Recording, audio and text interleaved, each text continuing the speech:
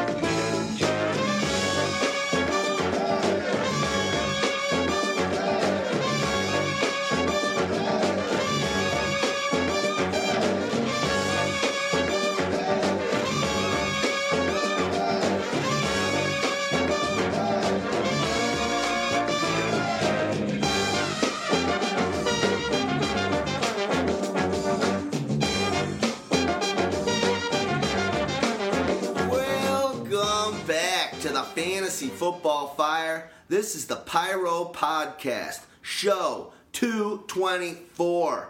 And we got a doozy for you. We're going to be dropping the goo. In today's show, we are going to be talking about the AFC draft and off-season moves for those teams in that conference. Next week, we'll be doing the NFC, and we go through all the teams. If you want to follow us, Stag Party, tell us where that is.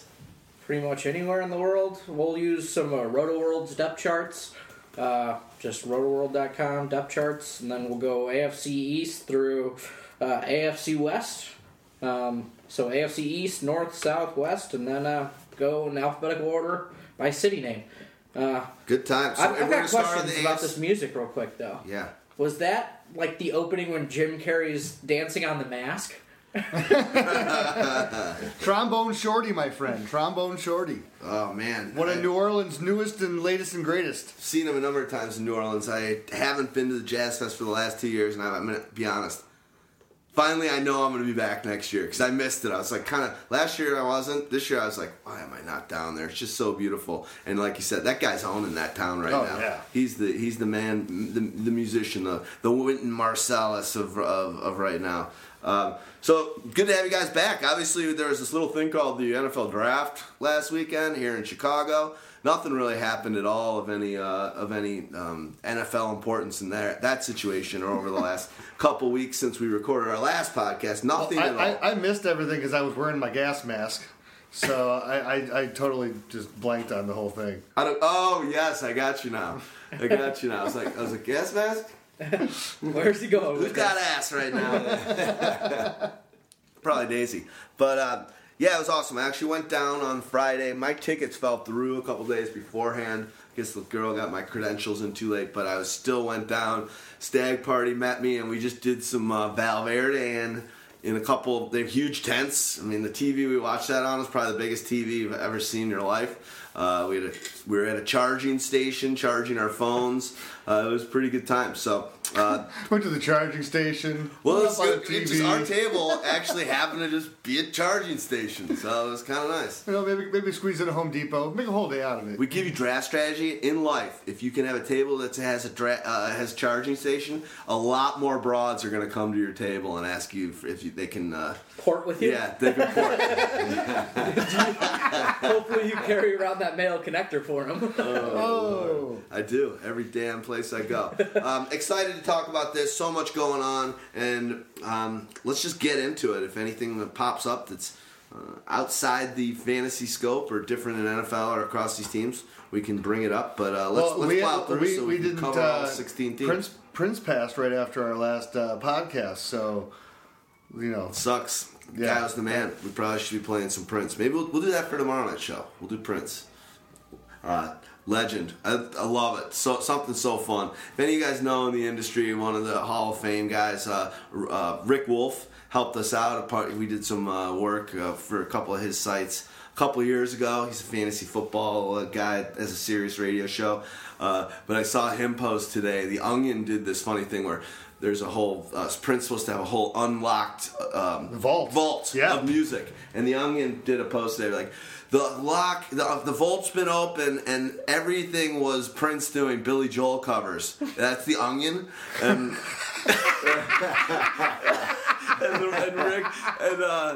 and then basically Rick Wolf posts it and was like, yes, this is going to be some awesome music. I can't believe this.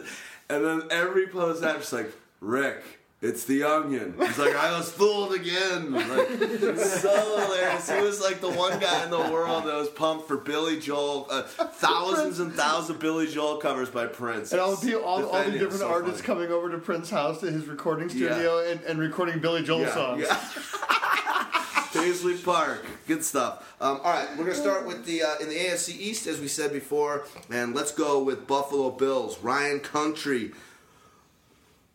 All right, so kind of in the show, we're gonna start with draft, and just let's go freeform. Talk about draft. How did their draft look, and any of the other free agent signings. We can intermingle it and all of that good stuff.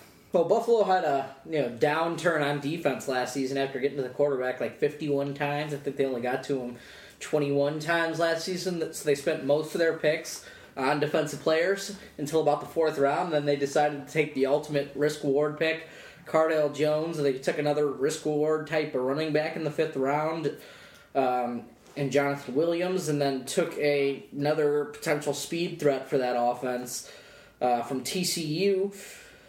What's his name? Listenby. So there's just an array of different moves that these guys made, to bolster both the offense, down the line potentially, but more impact defenders for them this year. And then earlier this offseason, they did some housekeeping. They re-signed Cordy Glenn the other day off his franchise tag. They signed him on a 5-year deal with like the second most money ever guaranteed for a tackle. So he'll be out there for the left tackle, for the next 4 or 5 years for the foreseeable future, protecting. Who knows after this season? Tyrod Taylor looks like the guy, but they're not going out there and committing to him. They're drafting a project in Cardale Jones, who last year probably would have been a first-round pick, maybe second round, whatever you want to say about him. The unknown sometimes is better for your draft stock than the known commodity of where you get benched mid-season. So, just on the offensive side, not really much to write home about in terms of fantasy impact this season. Going forward, potential. Well, I think the impact that I see for the offense is that all the key guys there are staying the key guys there. Nothing is really changing because they didn't bring anybody in free agency either. So it's not like they brought anyone in to challenge. You spent your top 2 picks on the defensive side of the ball. So you lose Mario Williams and you lose a linebacker. You just get younger at those 2 positions with Shaq Lawson and Reggie Ragland. So I think that I think it bodes well for guys like Sammy Watkins. It's still going to be LaShawn McCoy. That's going to be running the show there. So Chris Hogan's gone. He went over to the Patriots. So if you're Robert Woods, you're still safe with your job. I think that the biggest glaring need that they needed was I think they needed a second wide receiver.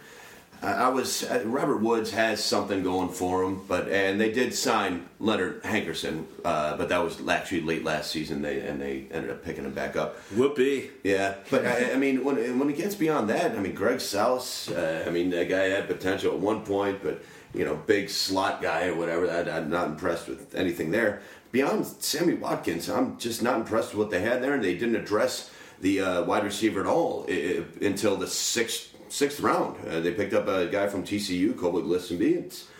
Whatever. But it wasn't a strong class anyway of wide receivers. And True. by the time that they needed to address the defensive side of the ball. So when you're looking in the third round, there was really nobody of real significance at that point. You're either going for a slow guy that's bigger or a short slot guy that can run fast. Agreed. I still find that offense is probably going to be a little bit lackluster. I have McCoy back and probably wanting to prove himself a little bit after his altercation in the offseason and stuff. Maybe he has a little fire in his belly, whatever. And Sammy Watkins is obviously improving immensely. He turned into a real fantasy asset and real life asset, of course, but late last season. So we'll see how that goes. But I really would like a second receiver that can take a little heat off of Watkins at this point.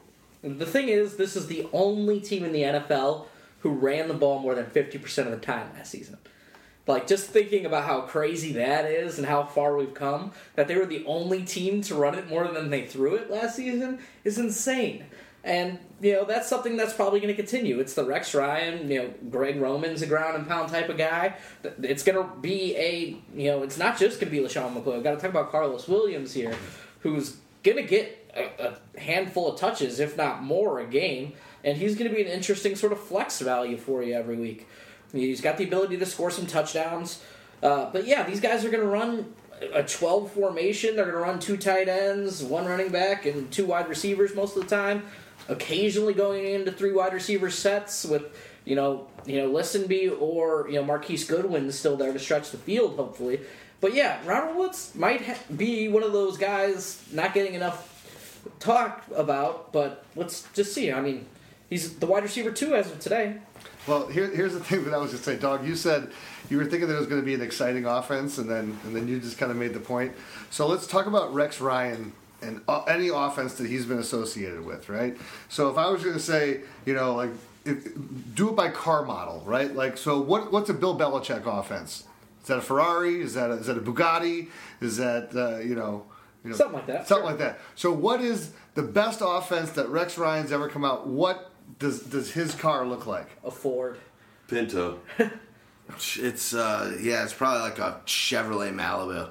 The new one, not the cool old ones that you think of that are dope from the old movies, like the current ones. Like I drive them. Listen, I totally agree with you, Houdini. But the fact is that everybody's expecting it. Everybody knows it, and that's a lot easier to defend when you know what's coming every time. Mm-hmm. And especially now it's going to be the second year of basically the same players. Yeah. They just know what's coming. That's going to be, I think, a bit of a problem. But that's not necessarily a bad thing because they were so efficient when they ran the ball. They ran it nearly 500 times and averaged over 5 yards a carry.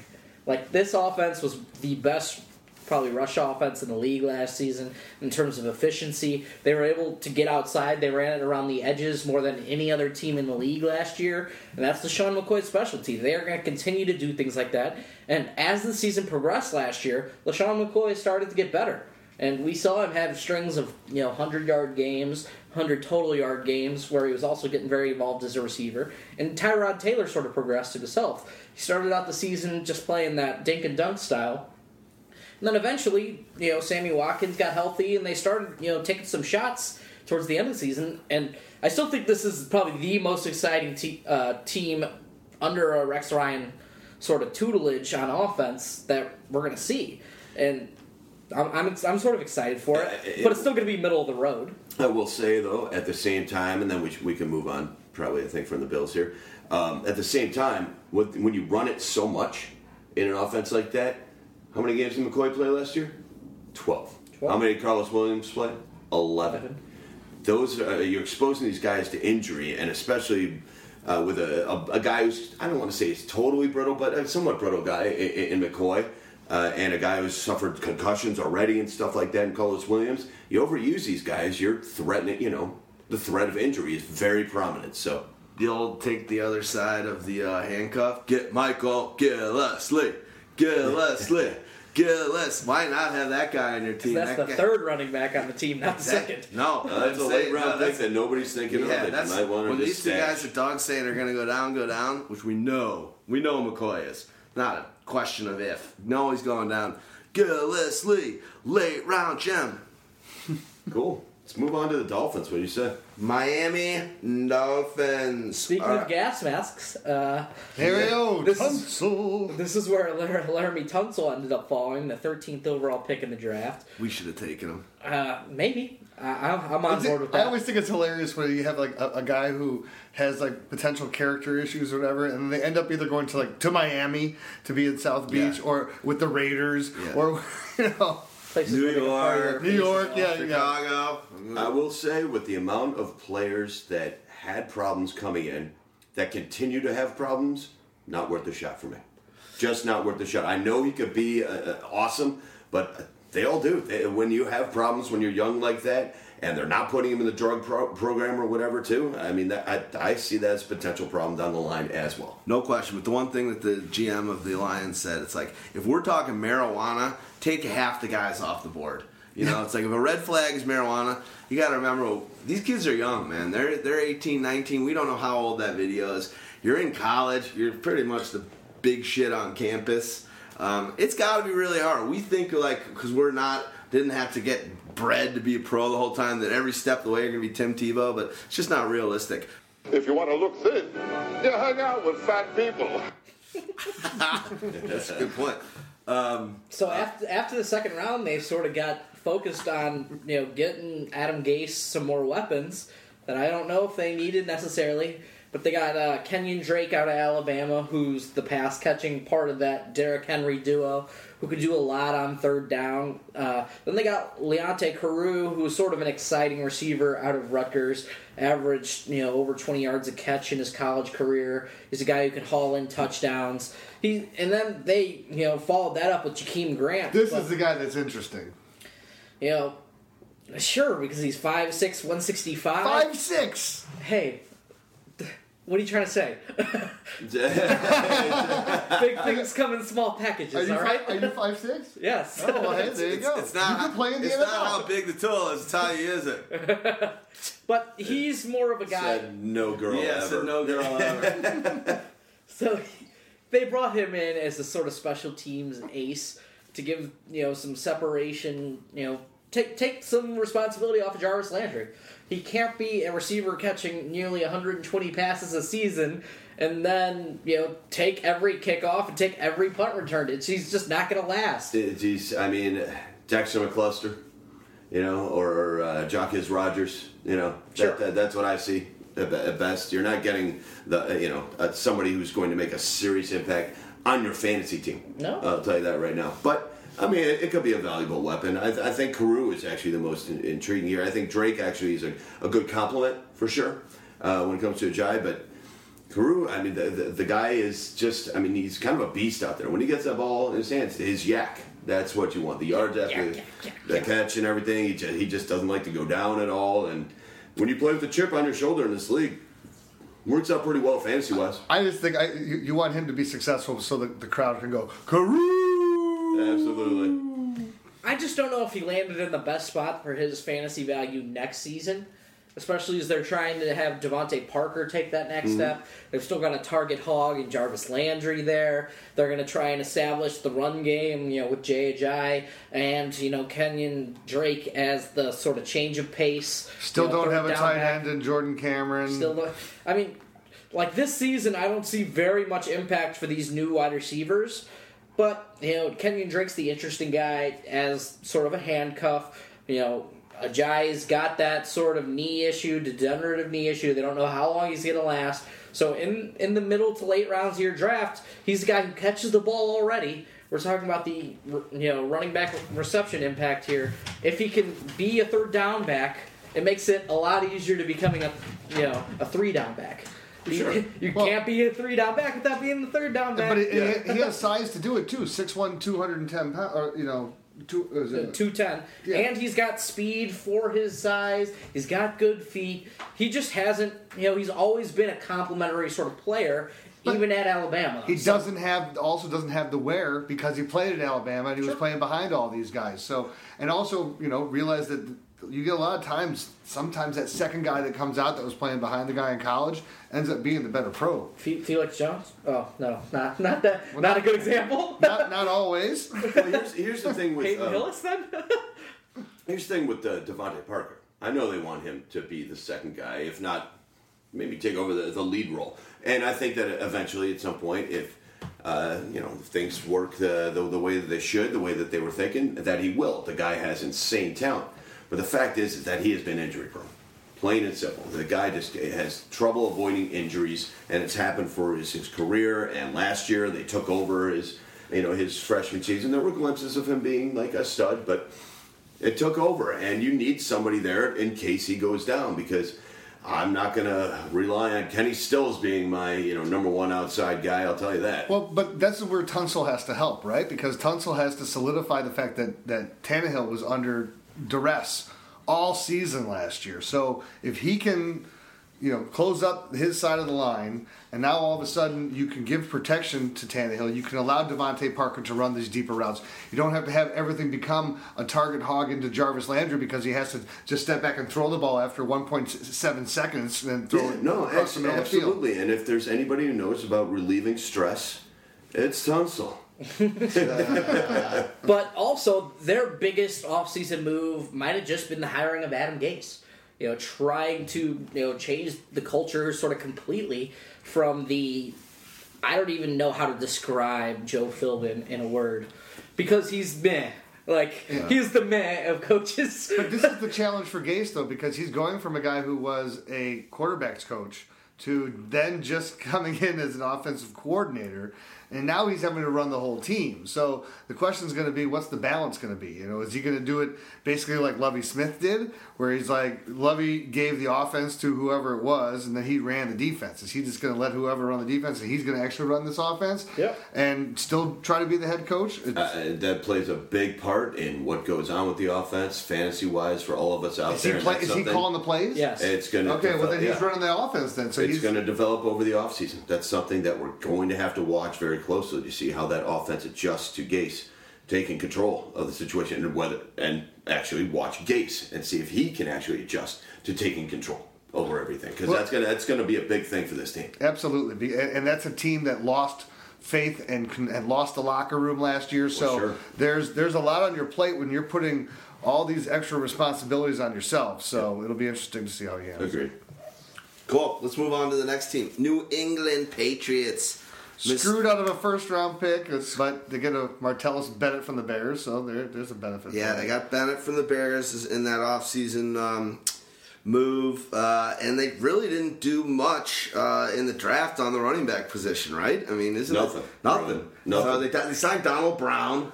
Who gives Donald Brown? They got back good LeGarrette Blount. That's what I'm thinking. I'm thinking Blount and Lewis are primed to just be. Donald Brown makes me laugh every time. I beat a guy a couple years ago. Remember when Donald Brown had that end of the year run with the Chargers? With the Colts. With the Colts, right. Yeah. So I had him and I won the championship over him, and he's like, he calls him Doo-Doo Brown. He's like, you beat me with Doo-Doo damn Brown. God damn it. I beat him mad too. Oh my God. He's actually, I'll be honest, I think that Donald Brown is slightly intriguing. You got to remember, he was a first-round pick. I mean, granted, it was. You're not going to talk me into this again. Yeah, I'm not going to talk you into Donald Brown. Donald Brown. But Deion Lewis. Sorry, coming back from that injury, I'm not going to trust that. Right. I'm just not. LeGarrette Blount, I really have no idea. I mean, he's not incredibly efficient. He does have fumbling woes. We'll see, but I'm not going to say pick up Donald Brown. Here's what you say. You got to look out for number one, but don't step at number two. I'll say this. When LeGarrette Blount went down with his injury last week, he was a top 10 running back. When Lewis went down, he was everyone's surprise pick. Mm-hmm. So, Lewis, I think we found out when we were talking about running backs, at least I did. When we were talking about running backs a few weeks ago, he's too rich for my blood. He's going real, real high. So, who is? Which one? Deion Lewis. Yeah. He's going really high. I don't know what his ADP is right now, but a couple weeks ago it was pretty high. They didn't draft any running backs to replace him. So, by the way, guys, look out the window. That woman walking the German Shepherd. I know the listeners can't see it. That's the lottery woman for Chicago, the one who does the lottery balls. Oh, she lives back. The old one that's been doing it for 20 years. No way. I bump into her all the time, and I try and get the numbers. See how many balls I got. Not a shot that she has a German Shepherd with her. It's true. She never has a man with her. So Deion Lewis is currently going in the fourth round, but fourth round, not terrible. You can get him at running back 20, and last season when he went down with his injury in PPR leagues, he was running back 3. This is the clearest cut, like a Patriot running back situation has ever been going into a season, in my opinion. And that's weird to say because it's Blount with the early down work, Deion Lewis with the late round work, and sort of, James White is his handcuff, Donald Brown is Blount's handcuff, and it's just pretty sort of clear. They've got Bolden there for special teams. They love him. But they made a move in the draft to get Malcolm Mitchell, who's a fairly talented receiver out of Georgia who just can't seem to stay healthy.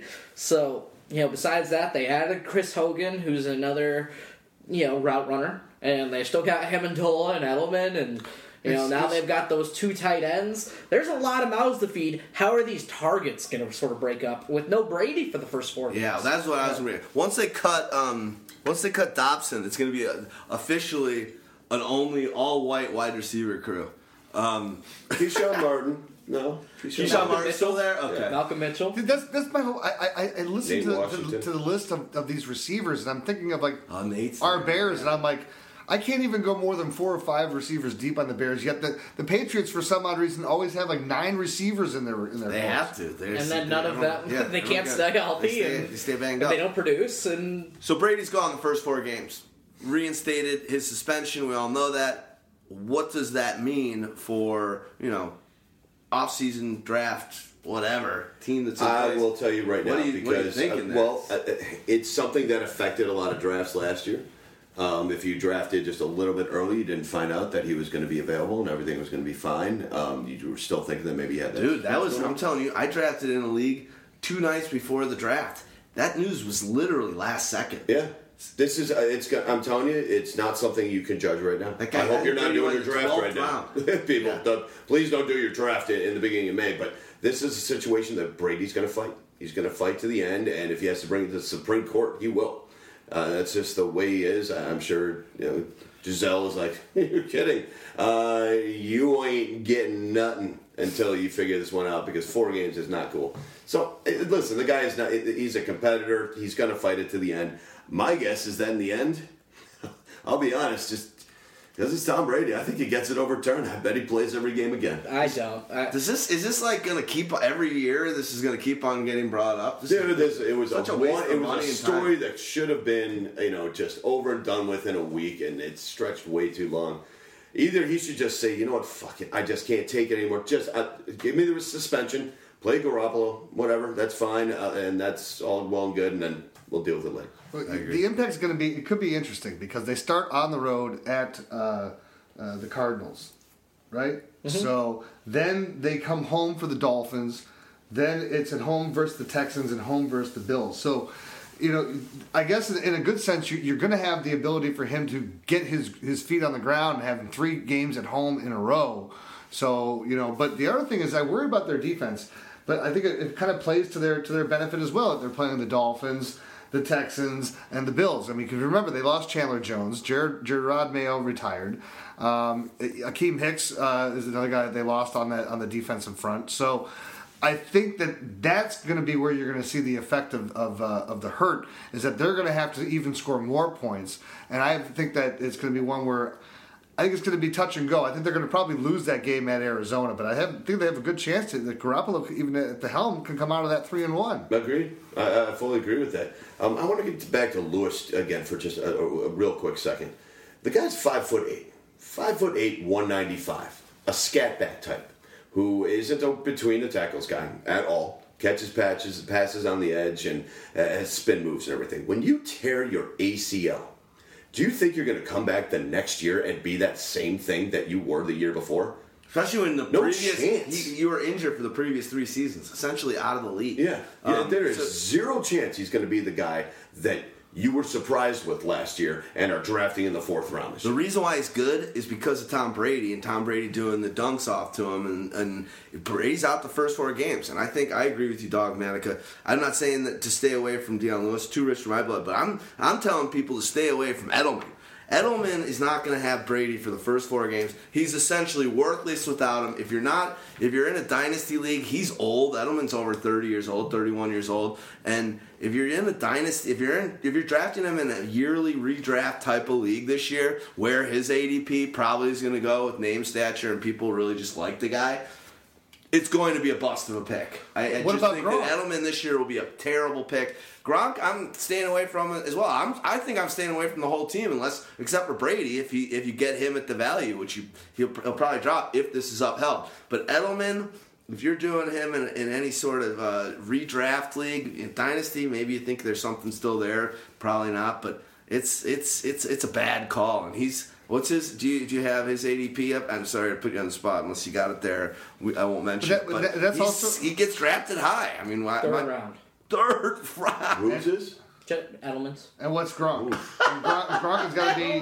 Gronk is either going to be second round or he's going to be end of the first. Could you imagine drafting Edelman even in the But think about this. round? If you're drafting It's a bad Gronkowski, he's going at the end of the first round. Yeah. If you're drafting Gronkowski there, that's a first round pick for you. You can't have what could be a guy who normally would give you a touchdown per game, and if he's going to give you maybe one touchdown, maybe if you're lucky two, but he's not going to give you nearly the yardage. I mean, I don't know what you can glean from Garoppolo playing a little bit. Doesn't matter.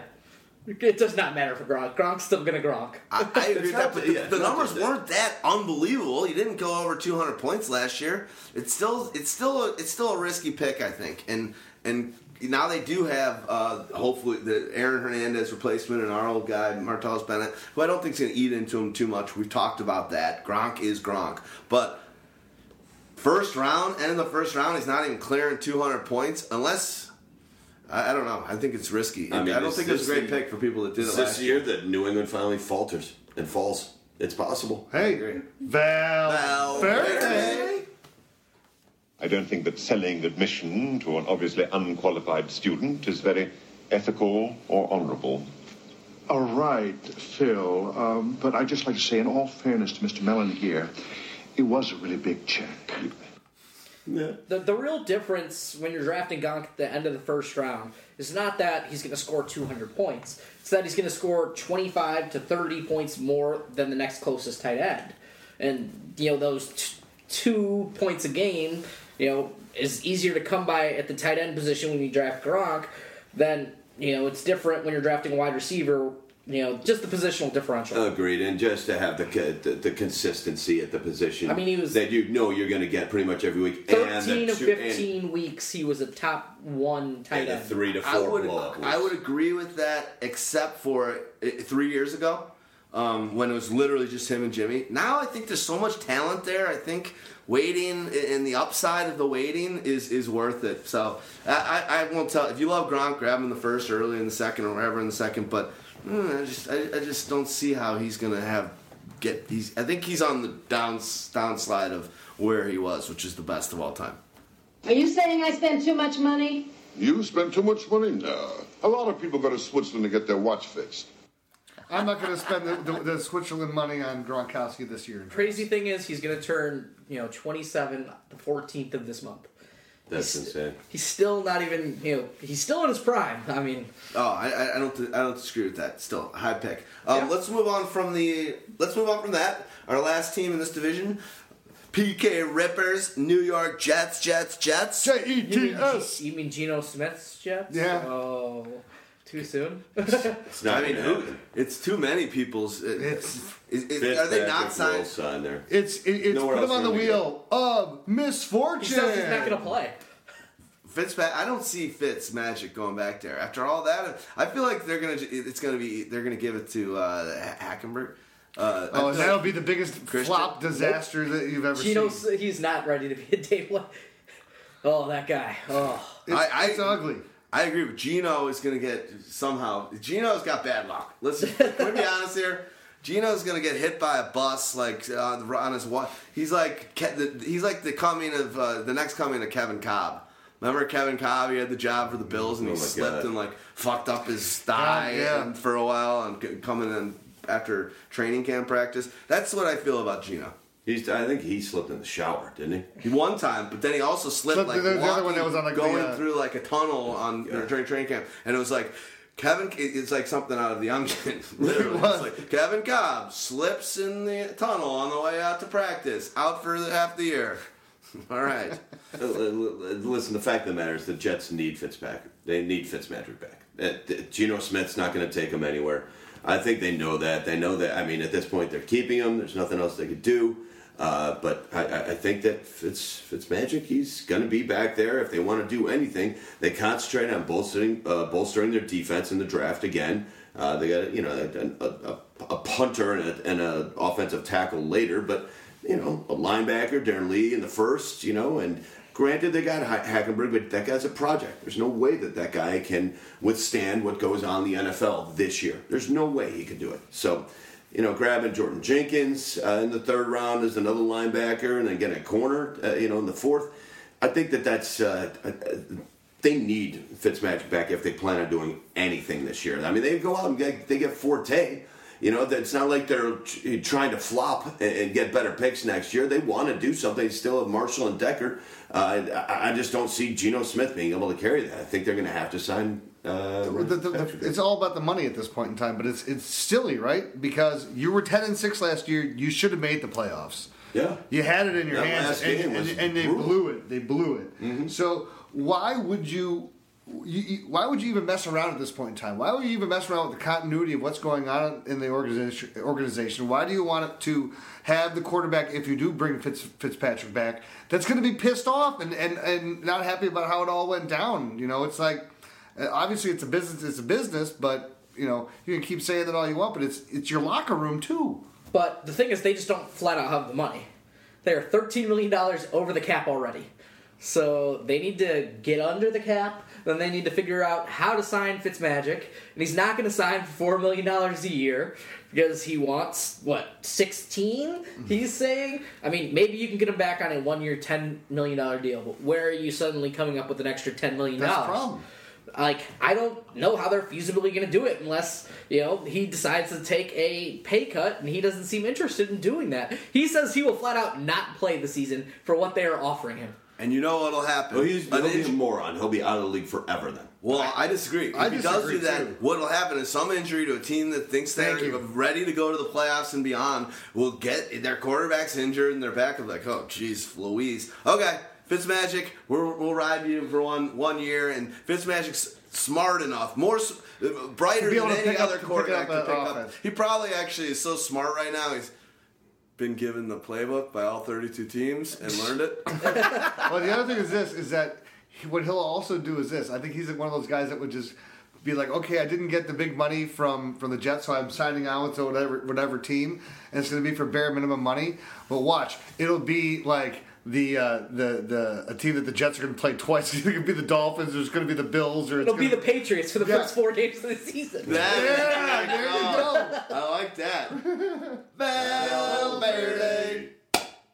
In the high school I went to, they asked a kid to prove the law of gravity. He threw the teacher out the window.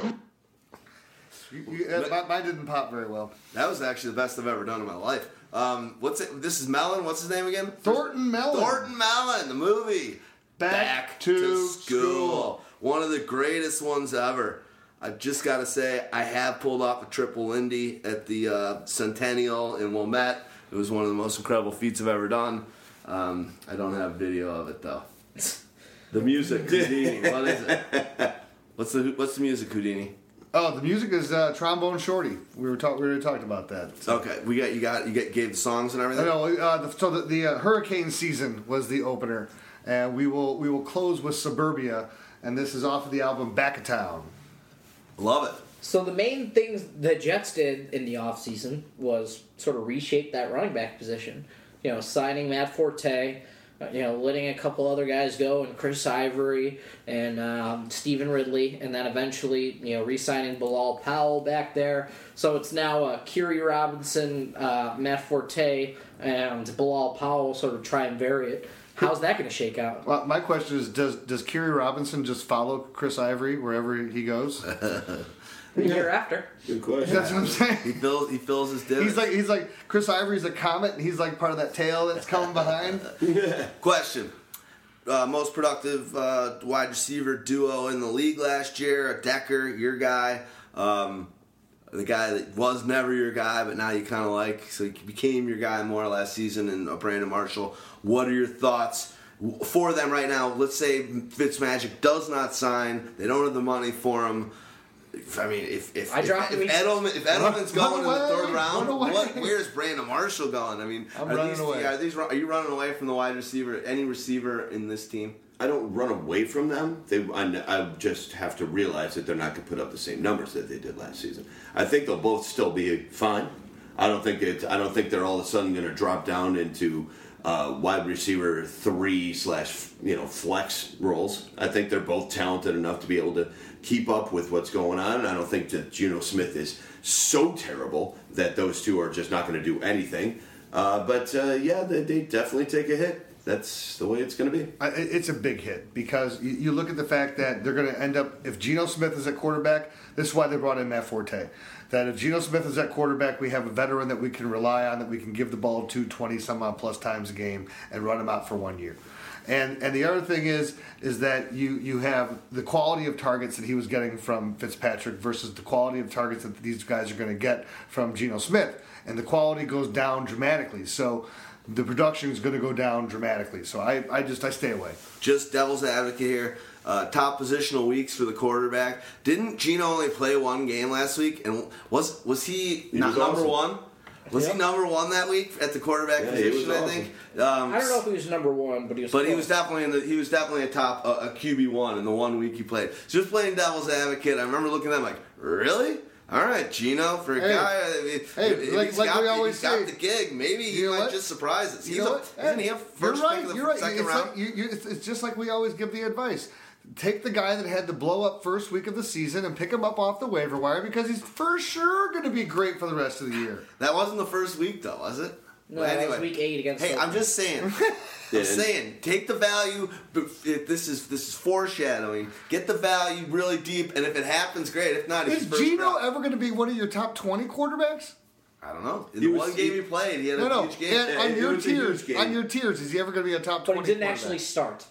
Yeah, he didn't actually start, but he went 27 of 42 for 265 yards, 2 touchdowns, 1 INT, ran for 34 yards. He ended up with 20 fantasy points, but that was 10th. 10th. Okay, so he was a QB1, not number one. My bad.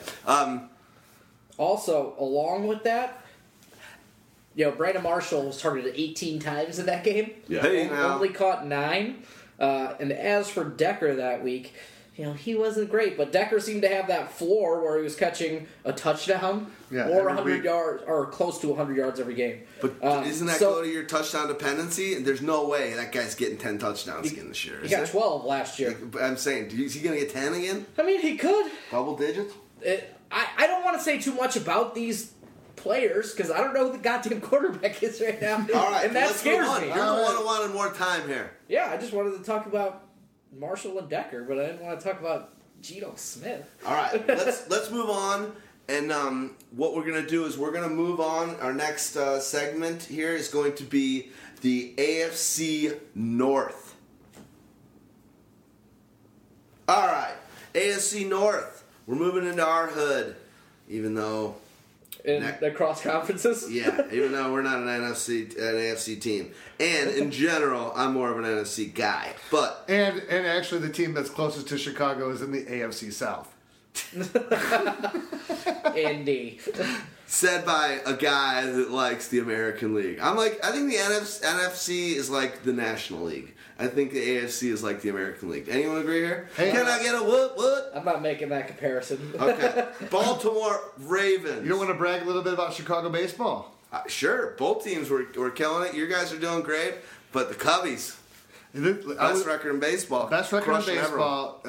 Run differential of, I believe it's like 93 runs in differential. God. More runs than some teams have scored. Oh, my God. So they have just been dominating. And I went back the last time, because we now have a potential with the two best teams in the American League and National League are in Chicago. The Cubs played the White Sox in the World Series in 1906. That year, the Cubs, who are on a pace to almost finish about the same amount of wins, they finished that year 114-36. The White Sox won the American League at 96 and 30 and 56 or something like that. But combined, whatever it was like 209 and 80 some odd losses. So this Cubs team has the potential to be like a 114 win. I'm just saying, I'll take the Cubs can have the regular season if we can play them in the World Series and take it. I think Stagpart is the one who posted on our Twitter account. Twitter.com/Pyromaniac, PYROMAN, the number 1 AC. Right after that number 2 in the under 10 games by Arrieta. He basically, there was a stat from ESPN, stat of the day, that they said only twice in the history of Major League Baseball has a no-hit game been pitched, and the team that won scored 13 or more runs. in both instances, both those times that happened where there was a no-hitter by a pitcher and over 13 runs were scored by that pitcher's offense, both those teams won the World Series. The Cubs won that game 16-0. I'm liking their chances if they can stay healthy with this whole team. It's going to be a good time. And other than that, we get Fish for 2 shows this summer, Pearl Jam for 2 shows this summer. The whole thing that's happening over there with the Cubs and Wrigley, it's off the charts. Great time to live in Chicago. If you don't, come join us. Dogmatica's got an extra bedroom. You can stay for a couple weeks while you find a place. For now. As long as you have that female unit. Yeah. That's a good point. Disclaimer. Males do not apply. Baltimore Ravens. They had a pretty busy offseason here. They drafted Stanley 6th overall, and they just had a slew of draft picks. I think they have like 12 overall, to where they added a couple running backs. They added the leading touchdown scorer in the history of the NCAA, and Keenan Reynolds, the quarterback of Navy, to be sort of a punt returner, kick returner, slash type player. That's exciting for them. And then the guy Kenneth Dixon, I'm surprised he lasted the 4th round, because that guy's got some receiving chops. And in a Mark Trestman offense, he's a guy who could surprise and pass up, Justin Forsett and Buck Allen. For sure. I think the excitement on that team is unbelievable. And to think that they actually were planning on taking Tunsil to help out that offensive line, that was their initial plan. But, God, they had a ton of awesome picks. There is just a lot happening there offensively. Remember, they got Brashad Perriman coming back this year, too. It's also, they've got so many new parts on this team that's just interesting. This is one of those teams you're going to have to see it play out a little bit, unfortunately, because they were so injured last year. Basically Flacco was injured, and Justin Forsett was injured, and Steve Smith was injured, and Perriman was injured. Crockett Gilmore missed some games. Their offensive line was a little beat up. I hope they got a new training staff. They also lost the best guard in football in Kalichi Osemele to the Oakland Raiders in free agency. There's just a lot going on, a lot of transition sort of on this offensive side of the ball. And they spent a ton of picks on defense, but you've got to remember, they brought in a speedster in Mike Wallace. Kamara Aiken had a nearly 1,000-yard season for them last year. Chris Moore is another guy who they drafted that can, extend the field. There's just a ton of weapons. They're like 5 deep at running back now, and like 10 deep at wide receiver, and we've got to see sort of who's the cream of the crop, who rises to the top. And can't forget that Steve Smith missed basically the last half of the season as well, and he was a top 10 receiver at the time. Top 5. Yeah, top 5. Top 10, top 5. Remember who their first pick was last year? Max Williams. They're saying Pitt is still going to make another shot. They picked up another. They re-signed. They got more depth at tight end than any. They've got 5 guys there too. Yeah, these guys are just stacked at every position. Now, is that great for you as a drafter? Only or is it great for the Flacco. franchise? Yeah, there you go. I agree with that. Well, remember how porous that defense was last year. Remember how they were just getting trounced on by everybody. And it's kind of ironic that it's like this division used to be like some of the best. You had like 3 of the best 4 top defenses in the league were always coming out of this division. Not anymore. So the way that they're going right now, and I'll tell you what, at least they're solidifying something, so it'll give a better chance for the running attack, I think, to make a better impact this year. But with those other guys, here's what I like. You do have Trestman. You have Flacco, who's got the strong arm. You have a guy who's like it's a stability factor that they have going on there, at least from the most important aspect, which is your quarterback. So he'll dictate who he likes throwing the ball to, who he trusts. It'll be a come up and get it. But whoever wins the job, this is why these guys are worth taking a shot on, will have a chance to produce real fantasy production. And I don't remember exactly what it is. I don't have it right in front of me, but I think that they had an easier strength of schedule this year than they usually do. So I got it. In here, Baltimore Ravens wide receivers are at 4. That's your 17 weeks. Ravens at quarterback for Flacco, 2. So that's second easiest behind Romo is scheduled for Mr. Flacco. And I got that guy super high in both my tiers so far because of that. Yep. And just this weaponry and just being in his year 2 with this Trestman system and all going from literally having the worst talents in the league last year to like this year kind of having too much. And who knows? I hate Wallace, but throw Wallace in there for a handful of plays each half. What could Wallace do? That scares the shit out of you going deep. He can catch the deep ball. Who can throw it? But he has not had anyone Flacco. to throw him the ball since he's with Roethlisberger. Flacco can do that. Exactly. Yeah. So Yeah, can they got a Perriman, great. so can Chris Moore. They've got all these guys who could take a top off of defense now. When Kamar Aiken was their best receiver last year, and he couldn't take the top off of a can of soda. Yeah. Cool. Anything else to talk? Hopefully, Mr. Steve Smith Sr. is back and healthy. If that's the case, good grief. That Flacco's Cincinnati Bengals. Cincinnati, WKRP. What do we think here? Obviously, a lot of jettisoned wide receiver action in Marvin Jones and Sanu. They addressed it with who my favorite guy was, and I told you he'd be the first guy to go. Coleman. No, they didn't. Yeah, they did. No, they didn't. They drafted Tyler Boyd in the second round. That was Cleveland. You're on the wrong Ohio. Sorry, You're on the wrong Ohio. on the wrong team. My bad. They took that boy Boyd, and that's the fella from Pitt. Yeah. All right. Yeah, he broke all of Fitzgerald's records. God darn it. We're not Detroit. Valverde. When did you dream about going to college? When I used to fall asleep in high school. Let's just remember how pass heavy these guys sort of were at points last season. When Andy Dalton was, healthy, they were sort of chucking it all over, scoring touchdowns. What did Andy Dalton have? 28 touchdowns in 13 games passing. So this is a team in transition now with no Hugh Jackson. We've got to see, they've got the QB coach taking over as offensive coordinator. That usually leads to some sort of continuity. The running back position is drastically unchanged, so you're probably going to get a lot of Jeremy Hill early, Gio late, so expect more of the same there. The question is just at this sort of wide receiver 2 spot, wide receiver 2-3. You brought in Brandon LaFell, and you drafted Tyler Boyd.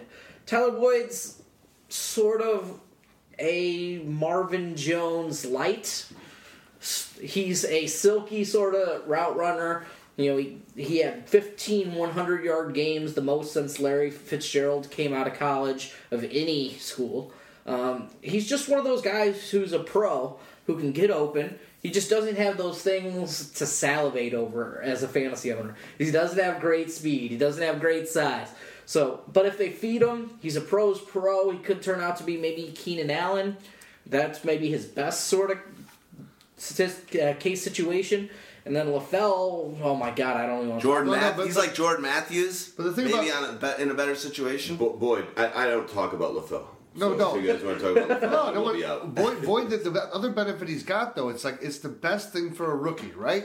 You have a superstar wide receiver opposite you, so he's going to take away attention. You have a up-and-coming potential superstar tight end in Tyler Eifert. So you have 2 guys there who are already going to draw all the attention away from you. You're going to get a better matchup. And you're not going into a Geno Smith or whoever the question mark quarterback is going to be in a deal. You got Andy Dalton, who's an established running an offense quarterback. And was having his best season ever last year, and to go to wide receivers and on the strength of schedule from Dogmatica also. Cincinnati Bengals, 4th easiest schedule for Dalton, and 2nd easiest for wide receivers. I wonder if this is also part in the fact that the defenses in that division, in their own division, are not as good. It's definitely It's a big part of it. I mean, that's an extra part 6 to play. games that you get against these. For sure. But I mean, defenses. another big thing for him as well is the fact that running game, while it didn't do as well as expected last year, but it was such a severely tough schedule. It's still still a running game that defenses have to pay attention to. Yep. So being that 4th option, 5th option from the get-go might turn into a higher option later on for that rookie. And then Cincinnati, maybe their best pick of the draft was William Jackson, who they basically just pilfered from Pittsburgh. So you've got that going for you. Yeah. And the rest of their picks, they spent a lot on defense. Their only other offensive pick, skill position-wise, was Cody Core out of Mississippi, who's a guy who's going to provide depth for them. He's not going to be a fantasy producer. The thing I like about this team the most is, one, that receiving crew and everything. Like you said, it's got the same. There's something there that's it's the same system. And Dalton's got to be hungry. And the way that they played in that last game, just the way that season ended, there's no way that the core players in that team haven't been working their butt off towards making, especially with Marvin sticking around. I mean, hope that team better be fucking all off season like pissed as hell, working their ass off, and because they were literally a Super Bowl caliber team, and to end the way they did in that game after leading and botching and making all that stupid knucklehead play, and still being able to win with Dalton out. It's like this team better be focused and ready to fire it up. I can't believe that Marvin Lewis still has a job. It reminds me, it feels like it's a college coach. It feels like it's a college coach who just brought a team or a college won a championship that had or not even because he's not he's lost in the first round of the playoffs every single year. But that's what he's still around. Like, so he won a championship. What he is, he's a college coach who worked at it, who came to a team that had like never been to a bowl game in like 40 years. Right? He's taken them to the bowl game in the last 4 years, but they've gotten trounced every time they get there. It is what's happening. He can't get fired. Well, they show they show they show the previous coaches and their record, and then they show his, and it's like it's a hugely different number. He's winning, right? But he loses early, and he's not going far at all. But it is that exactly. He can win until it's time. It matters. Until it matters. Yeah. Reminds me of the Bush family. All right, Cleveland. Hey now. Pan down when you want Bush. Cleveland Browns. Oh, yeah, what I was saying earlier. Hey, my guy. Hey, man. What's up? How you doing? RG3 and him. Looking forward for RG3 to throw him under the bus. Do you want to make a Brandon Cooks under 6 foot bet with this guy? Will he pay it? No, I'm out betting you fucking guys. Fuck off. I'm not betting anymore. You guys are betting amongst yourself from now on. Corey Coleman. Interesting.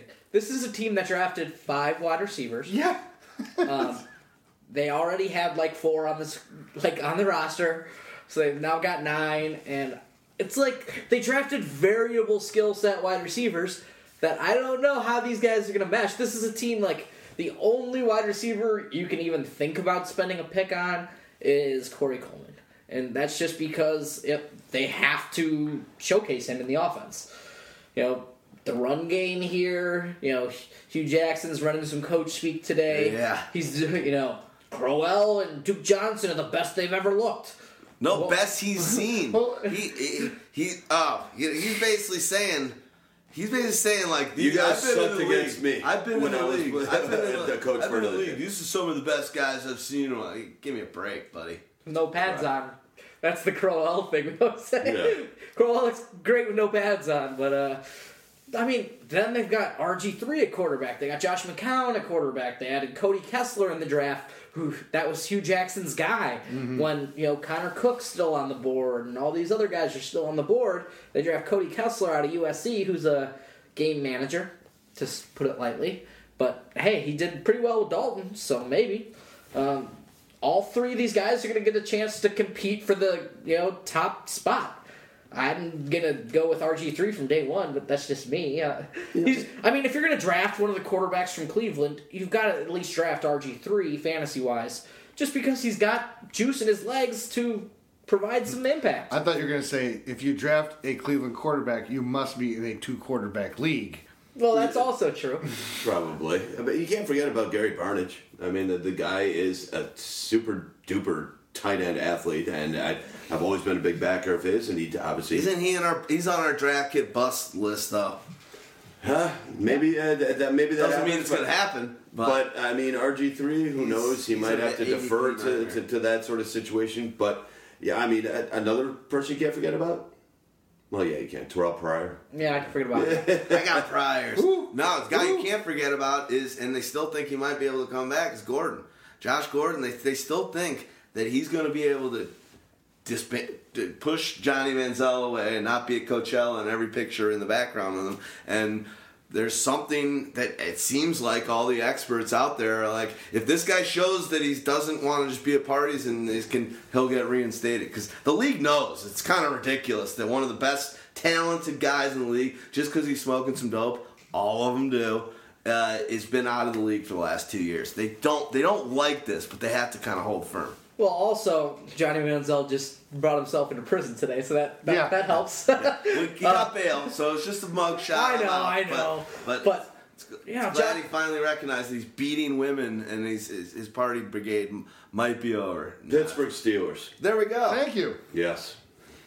All right. Well, the only thing I'm going to say about Pittsburgh Steelers, Sammy Coates' fiance smoke show. What do you guys got to say about this team? Pretty much the same as we thought, except minus Martavis Bryant because of that sort of year-long suspension for him. And they didn't add anything to the offense basically in the draft except for a 7th-round wide receiver, I believe. So. Yep. But Sammy Coates got very limited action last year. Yep. They're expecting him to step up. He's a guy who could sort of take the top off of defense as well. He doesn't have the same length as Martavis Bryant, but he's close. The thing is, Ben Roethlisberger is being drafted ahead of Drew Brees and being drafted ahead of Tom Brady. And these things don't make sense to me as he's, thrown 32 touchdowns once in his career? I would maybe consider it if they had Martavis Bryant there. For sure. 5 fantasy points less over the last 2 years. What people love about Roethlisberger, without though, Martavis Bryant. He can throw for 500 yards, 400 yards, 400 yards, 60 360 yards, 5 380 TDs. yards. Yeah. So while you're not getting all the touchdowns in the aggregate at the total at the end, you're going to get some of these games that are just redonkulous. Let's remember also, audit your previous season. A year ago, Ben Roethlisberger was like the 3rd quarterback going. He was so ranked, maybe 4th. He was so ranked so high by everyone because you had Antonio, because you had Martavis only missing the first 4 games, because of all they had last year. The number 1 player off any board was Bell, and he was missing those first 2 games. So he was super, and he missed a ton of games. Was he top 25, Ben Roethlisberger, last year? Every year, basically, Ben Roethlisberger, because of all the talent around him, is getting that nod over the Bradys, over the Breezes, and it's unwarranted. You can't, don't make that mistake. I agree. Like I said, especially with Martavis out, you just don't make that mistake. We'll have a couple great games, but your guessing game's as good as mine. Yeah, So- and that's the worst part too, because Martavis brought such that dimension. They don't have anybody else there that has that speed over the top. And if you want to say Sammy That's Coates, not true. is it? That's not true. Darius Hayward-Bay, still has a lot of speed. But let me finish and moments. qualify this and you'll say you'll agree with me.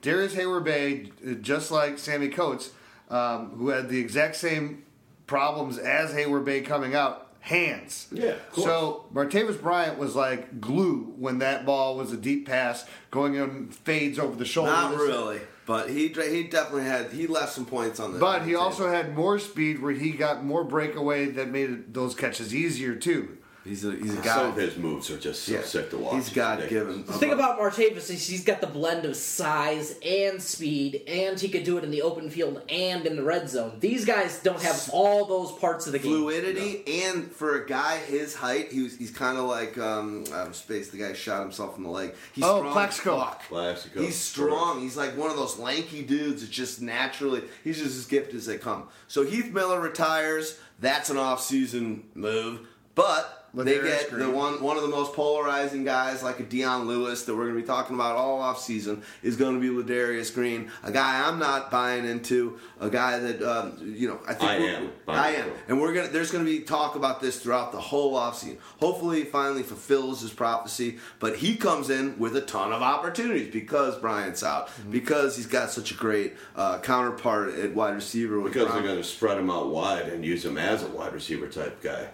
He has that type of skill set. So. In that case, is he like a Malcolm Floyd, or is he like, who do you compare him? Is he like a Hankerson? Not trying to like undermine him, but like, who is this? If he's a wide receiver as a tight end, just his style. Who would be a correlation on the type of wide receiver-esque player he could be? I don't know. That's a good question. I was thinking of Because if he is a wide receiver, what kind of wide receiver is it? Who was that Colts tight end? The Dallas Clark. Clark? No, but he's not really Dallas Clark. Fleener. He's a lot more fluid than Dallas Clark. Dallas Clark more fluid than Dallas Clark. He was just a route runner who was a plug, like a pluggy looking guy. Ladarius Green is that kind of gazelle looking guy. He's almost like he kind of has the look of Kellen Winslow, but he just has never put anything together is the problem. Yeah. So I don't know who is comparable. What's his name? I'll give you the wide receiver comparable. J.J. Stokes. There, I like that. That's not bad. I like that. Yeah, I mean, he's currently going in the beginning of the 9th round. So I'd be happy with that, to be honest. I like him. Here's what you want to look at. He's the guy that you're drafting. You're not drafting him as your starting tight end. You're going to draft him as your backup. Okay? In the 9th round, and tight end. Tight end 10. That sounds valuable. Okay. That's valuable. But it's going to be depending on on leagues. Okay, where he goes. But if you're waiting at the very end, and maybe you're going to say, okay, I'm going to draft 2 tight ends in the next 3 rounds or whatever. Or if you already had a tight end early, and if you're in other leagues where I think that, I don't know, if he keeps rising up the boards, I'll be staying away from him. But if he falls into that value as a backup, that's the kind of guy you want, who has the potential to have huge games because of the situation, because of the offense, and because of his skill set. Yes. Touchdowns. And the tight end, they matter more than any other position. Between Martavis Bryant and Heath Miller, they vacate 39 red zone targets. Ladarius Green's going to get some of those. Antonio Brown already led the league in that, so it's hard to say he's getting more red zone targets. They're still going to throw in the red zone. Hey, Le'Veon Bell's going to be back, but he hasn't been great at punching it in from, close, dependably. And you mentioned that neither Coates nor Hayward Bayer, any of those guys, have the hands for the red zone, so it's by default Ladarius Green. He's got a chance. Wheaton. I mean, we didn't even really mention Wheaton very much, but I don't see him as being a... No, he's not great in the red zone, but he could do those Edelman-type things, quick outs, but then you've got Antonio Brown already running those routes. How's that going to work? Ladarius Green's going to get his due. All right. And I think a lot of... I think it's really good value, and if Le'Veon Bell does get injured this year, I think at that point we have to say this guy is his career is gonna be muddied with injuries. Hope that doesn't happen. Quickly on quarterback SOS, Pittsburgh Steelers and Ben Roethlisberger, 5th easiest. Good times all around for them. The receivers are number 1. Yeah, number 1 for the receivers on easiness of schedule. So things to consider. Should we move on? Yeah, it's next division. All right. So our next division is going to be the AFC South. All right. So AFC South, man, a lot of happening with in drafts and offseason in this division. Probably more than any. This is probably, in my mind, going to be the most fun to talk about. Every one of these teams address their issues. So let's start with the Houston Texans. All I'm going to say is I was a Braxton Miller lover, pole smoker for ages. That guy's just too talented. Got drafted 2nd round? Third round. To the perfect situation ever, being the slot receiver on the Houston Texans. I love that guy, and I love what Mayock says about him. I love everything I read about him. This guy thinks he's the best player in the league, and he's raw talent, but he's just insanely talented. And he reminds, in my opinion, I think he could have a career like an Anquan Bolden, but he has that explosiveness where he's an ex-QB, he's a bit raw, he really just has about a year or so under his belt to play in that position. What a spot to go in. If Brock can be any worth of crap, when you got DeAndre and you got the running, the whole situation there, you get Lamar Miller, it's incredible. So I'm a big Braxton dude, and he wasn't even the first wide receiver that they took in the draft. I mean, here's the thing with Braxton Miller. I don't really like guys transitioning right away. He didn't have a lot of college production as a wide receiver last year. Agreed. He never stayed healthy in college. He's a guy who likes to run to contact because he was always thought he was a bigger quarterback type who could truck defenders, and that led to a lot of shoulder injuries and things like that. I wonder how that's going to play out. I just don't know how much they're going to play him early in his career. I think they drafted a receiver before him. I don't know how many 3 wide receiver sets they're going to go with. Cecil Shorts is still sort of ahead of him on the depth chart. This is a team that ran. Bye-bye, Cecil. That team ran a lot of 2 wide receiver sets last year with tight ends. And that's the thing that scares me about Braxton Miller's immediate impact. Do I think he can eventually turn into a Percy Harvin type playmaker, running the ball, catching the ball, doing those type of things? Yes. But I think he's also got that same Percy Harvin level of injury risk. You know who I think he more and resembles? Fantasy relevance, I'm sure. Well, and I'll give you the guy in fantasy relevance who he will be, because I also hate the guys that are transitioning from one position to the other. This is not 1960, 1970, where guys were two-way players. It doesn't happen anymore. So, the guy who was a quarterback who ended up becoming a wide receiver, Mohamed Sanu. Yeah, interesting. It's not too bad. Do you guys know who his quarterback was last year when he was running his routes? The guy that became his quarterback? The worst accuracy, worst quarterback. He even thought it was a joke when the Bills picked him. Cordell Jones is terrible as a quarterback. That's who was throwing him the pill. For half the season. Doesn't matter. JT Barrett. Yeah, JT Barrett. Yeah, just terrible. He's going to be just fine. He's going to get it. He's going to work hard. He's going to put in the effort. This guy's going to be a pro for a long time. Does that mean he's going to have a great year this year? And do I agree with some of the things you say about Harvin? And we know we don't like those tricky kind of wide receivers. I think he's going to be the slot. I think they're going to go on that youth movement and say, hey, we're not winning the Super Bowl this year, but we're not that far. Let's see what we got. Let's throw all our youngsters into the fire, and we're a team to be reckoned with over the next 3 to 5 years. Here's I think one of the biggest things and the best things that the Texans did with this situation. For years, they have been looking for a second wide receiver. Andre Johnson didn't have a complement. There was just nothing there that would really stand out. Now they got DeAndre Hopkins, who there's really nothing there that really stood out. They drafted a Jalen Strong last year, and he's got some potential, but he got in trouble in the offseason. So they went and grabbed a Will Fuller.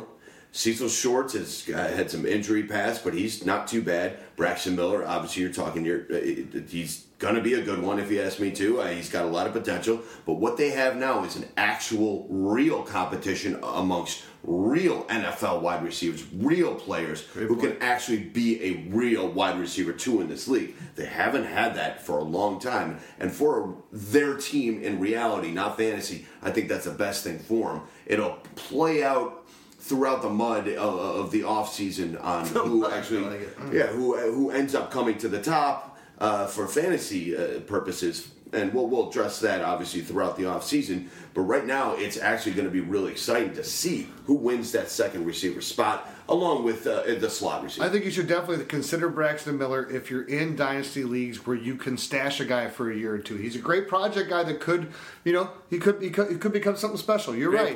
Great point.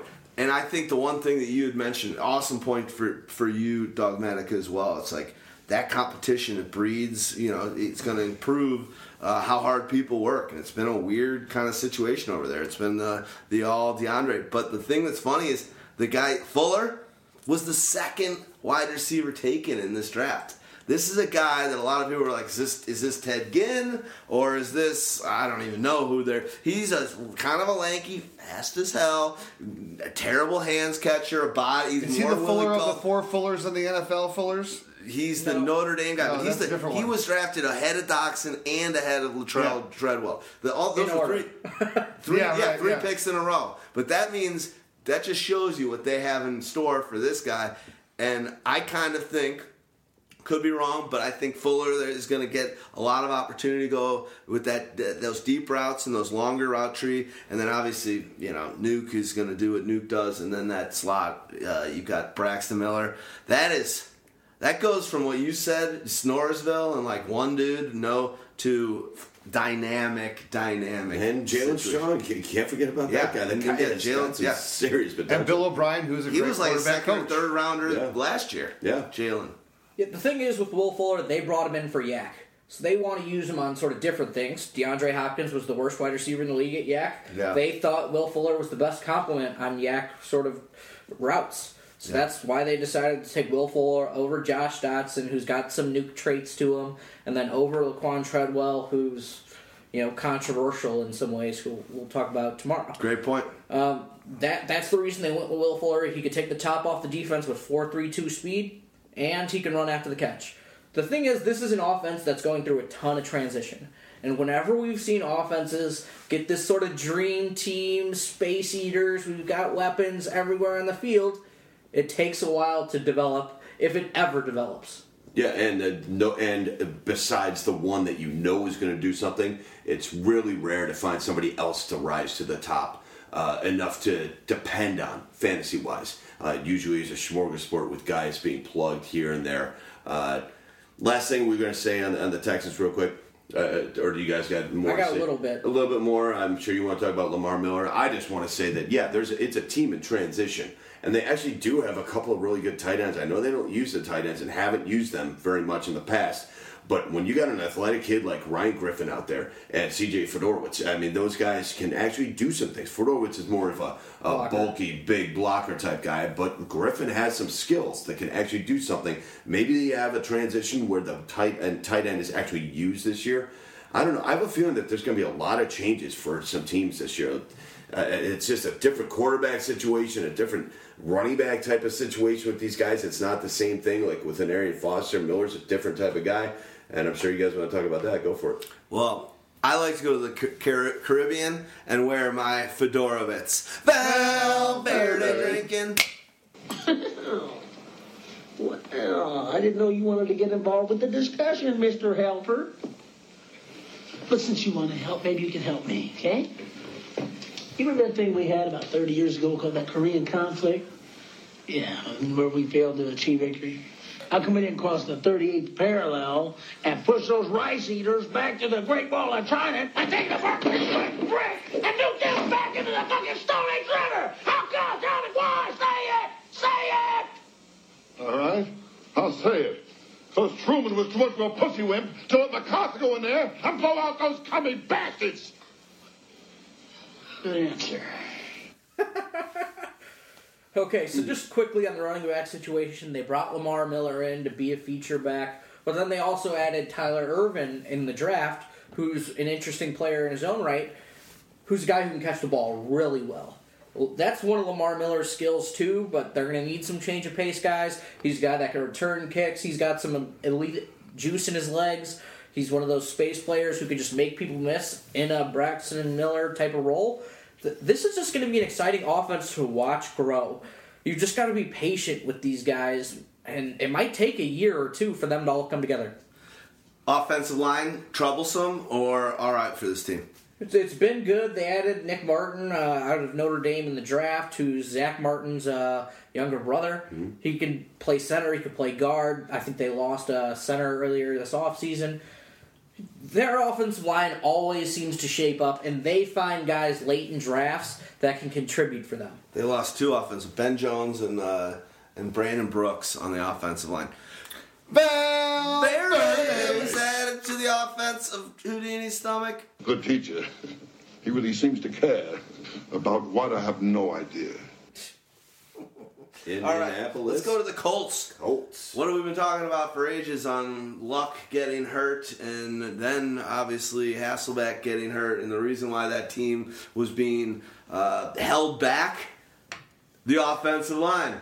What did this team do in this draft? 4 of them. There you go. Shocker. Including with the first round pick, they drafted Ryan Kelly out of Alabama, who they considered one of the best, safest centers coming out after there were sort of run-on tackles early, which was to be expected. They were probably hoping for Taylor Decker to fall to them so they could solidify the right tackle, but they took the best sort of interior lineman on their board, and they just had to do it. I mean, Andrew Luck's the franchise. You're about to pay him a $100 million contract here soon. Protect him. You know, their team is obviously much better when Andrew Luck is healthy, because every season he's been healthy, they've made the playoffs. And then they did pick up a really good backup. It's not just crap anymore. I think that Scott Tolzien is actually a really legit backup who can take over the helm in case he's needed, in case Luck happens to fall again. But just Luck being healthy himself, that just makes all the difference in this line, for sure. And Andre Johnson being jettisoned, we know who the top 3 receivers are going into the season. We've got T.Y. Hilton, we've got Dante Moncrief, and we've got Philip Dorsett in his second season, and he could take the top off of defense. All interesting players, all guys I'll be targeting at various points in the draft, because T.Y. Hilton's now becoming a little bit of a value. Moncrief's got a chance for 1,000 yards, and he could be the guy in the red zone. Well, you also have the benefit now of no longer having to deal with who is it. Is it Kobe Fleener? Is it Dwayne Allen? Kobe Fleener is gone, so now it's Dwayne Allen's show. So you're going to be able to do that spread, use Allen to be in there as that blocking guy who can then release and go out into the patterns. So I think it's setting up well. And, I mean, they still have a backup tight end who is serviceable and showed himself to be serviceable in Jack Doyle. Doyle. Doyle rules! I do think that it was interesting that they did happen to sign a couple of former Patriots. I don't know if that's just to gain some knowledge of the Patriots system, see what they're doing over there, or if they actually legitimately like Josh Boyce and Brian Timms.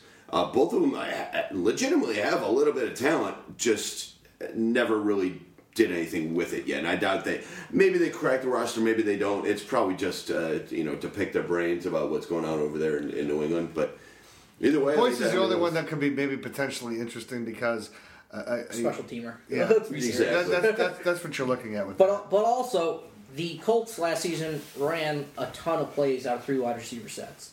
Let's expect that to continue, except now we know who the actual 3 wide receivers are. We know who the 1 tight end is going to be in the set, and we know who the running back's going to be, because they didn't add one in the draft at all. That was my whole thing, is not drafting at least a player in the draft, at least drafting a 7th round pick. They did spend some money. One of the bigger bonuses of the UDFA period was to Josh Ferguson out of Illinois, who's known as, a 3rd down type back with a little bit of bulk and a little bit of juice in his legs. I like that because Gore, 33? If Gore goes down, it's Trubs. I'll tell you right now. I mean, your backups are Robert Turbin, Jordan Todman. Can you say journeyman backups? All of them. None of these guys have ever proven to be a starter. So what does that tell you? It tells you lean on Luck, lean on the passing game. These wide receivers are gonna have a chance to score a lot of points, and Dwayne Allen's gonna have a chance to score a lot more points than he has in the past. Is there any of these guys you're not targeting? Are you targeting sort of all Colts? I mean, currently Gore's going in the 8th round. I'm not targeting Gore. No, I'm giving up on the running back. I'm just targeting the wide receivers in the passing game. But at the same time, I want to find who's going to be the ones that are going to come into value. I think the value is Moncrief. I think all 3. Are they? It depends. I mean, T.Y. Hilton's going in the 4th, Moncrief's going in the 7th, and Philip Dorsett's going in the 11th. It'll be interesting. You get good value at either one of them. Could you imagine you end up with all 3 of those guys on your team? I have the entire Indianapolis Colts for 17. I wouldn't do that. Can you imagine? I'd take a couple of them. I like Moncrief, and I've got T.Y. super high in my team. Never be afraid of taking 2 wide receivers on a team, because we know that's a myth that's been disproven so many times. Nope.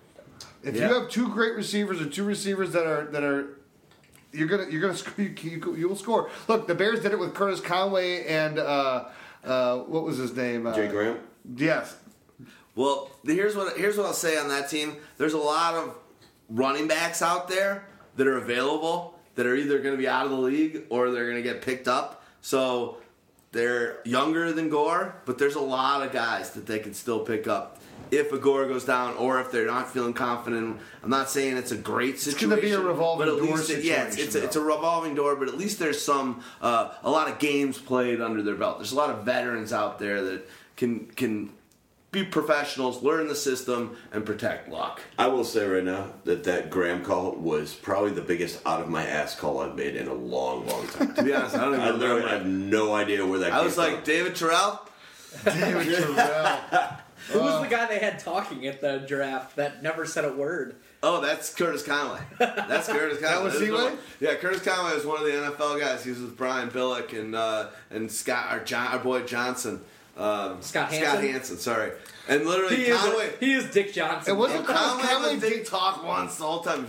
He was like, wait, wasn't he dating a female wrestler or married to a femel wrestler? yeah, China. She died a couple weeks ago. Sorry, rest in peace. Is that right? He was married to her, right? No, I'm kidding. No, who was he? He was married to some.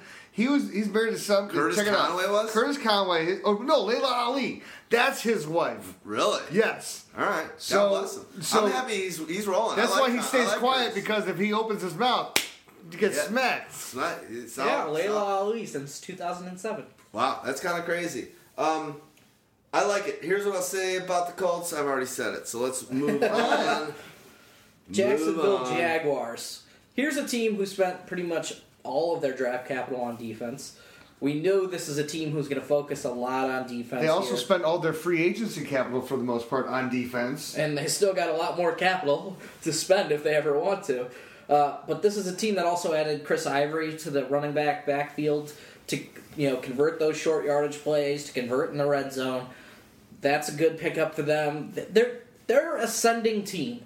The question is, can this defense also ascend with the offense and make it a viable football team? Because we haven't seen it. Well, The best two picks of any defense in the first two rounds they got, and Debatable if Debatable. Miles Jack's healthy, sure. That's But saying you he's added Malik Jackson, and what was short term he's healthy. What was the Long-term, dude? maybe. What was the dude that got hurt last year? The number one Dante overall? Fowler. Yeah, Dante Fowler. Fowler. You got this guy coming back too. So all Third this- pick overall. Yes, you got, and he got hurt early, so he's had a long time. in It's over a year preseason. by the time the season gets around. You'll have Fowler, you'll have Malik Jackson, you'll have all these guys that they've added to this defense. I'm telling you what, it may not. If it's not this year, this is one of those things too. When you talk about team defenses, and you talk about we talked about how. Oh, you don't have to be the guy going after the first one. We were talking. Oh, Denver was going last year as like the number 10 defense, and Carolina was like the number 9 or whatever it was. Jacksonville is going to be a sneaky defense this year, but the real value for them as a defense will be next year, the 2017. That's going to be one of those ones that no one will be drafting them. Pay attention, jump on it early. I think this is another one of those teams in the 3 to 5 years down the road, like we were talking about with Houston. This is a Super Bowl caliber team They're turning in the around. near future. This team, That's high praise. it is going to High happen. praise, but I think that was one of the most brilliant drafts I've seen in a Now, In 3 years, one- this one- team is going to be going deep into the playoffs. One more That's all I'm problem saying. to fix. We got to get rid of Gus. I like him. The players Yeah. love him. They love him. He just needs to be a figurehead. Coaches usually do that. He's I'm going kind to of on carry. board with you He's on going to that. Doug Collins them into the point when they He's hire passionate. their. I don't mind until they that hire guy. their Phil Jackson. That's what's. I gonna don't mind happen. that guy. I'm not saying I know coaching all that well, but the players like him. I don't think he's like a player's coach where it's easy. He's still a tough nosed guy. I like his demeanor on the sideline. He doesn't bother me. I'm not saying he'll be the coach when they do start getting real deep, but they've got between that offense and that stocked offensive players and that defense that they're starting to build up. That team is getting it done on both sides of the ball. Where in non-fantasy NFL football, I can see them being a team at the top of the AFC for years to come in the next few years. I'm just going to say the steal of all steals was the guy that they were supposed to take in the first round. They get in the second round, Miles Jack. Miles Jack. Yeah, well, I know he's got the knee issue and the whole He's thing. an idiot. Let's just do a segment right now. I'm an idiot. We already did it. I'm an idiot with Tunsil. The week of the draft to the New York Daily or the New York Times, he's saying, yeah, my knee's great. I might need microfracture surgery. No one said that except for him. Yeah. The week of the draft. Dumbass. What a fucking idiot! How could you possibly ever say that? Like and then he's like, "I'm embarrassed that I fell to the second round." Be embarrassed by yourself because it's worse than that whole thing I said with the Molotov cocktail. Mazel Tov cocktail. It's the equivalent. I mean, you're right. It is political suicide. It's whatever you want to call it. It's like everything that you could do wrong. And What are the I'm good now. microfracture? We might have to drill 16 holes with drills into my knee. Microfracture surgery is the absolute taboo guy. word for teams. When they see that, they go, done. Don't want to deal with you. You're going to have a short career, and we're going to be paying you for disability. Forget it. The beautiful thing about it didn't work in MJD's favor long term, but MJD had it, and then the next season he did actually lead the league in the worst rushing season ever. But in NFL it's a lot different than the NBA because it really takes your vertical and stuff like that. But it's never a good thing to say. It's not a good thing in any league, but in the NFL and maybe for a linebacker, I think if he does have microfracture, he still could be just fine. He's not trying to jump 40. He should have gone to the Bull Durham school of what you say to the media. I'm just hoping that I can help out the ball club. Yeah. Just happy to be here. Just taking it one game at a time. Last thing I'll say on that, remember Tunsil, just go back to him, sorry. That after he got drafted, first thing he says in his conference, I took money from my coach. Threw them under the bus. Oh my God. Unbelievable. The guy from the Dolphins say that happened, yes. The guy from Dolphins like, you kidding me? You didn't learn from this other fucking thing? He's like, oh yeah, we're good. This thing's done. Yeah. Show's over. How many teammates are going to be like, hey Tunsil, can you keep a secret? Obviously I can't. Have you seen my media page?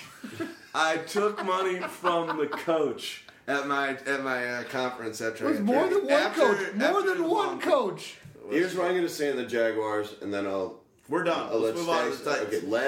Last thing I'll say on the Jaguars. I just hope that their fans are extremely happy with that draft because being around here in Chicago, I found a lot of people really upset with our draft or pissed off at the picks they took, and I was excited every time. I thought that they were great picks. Yeah.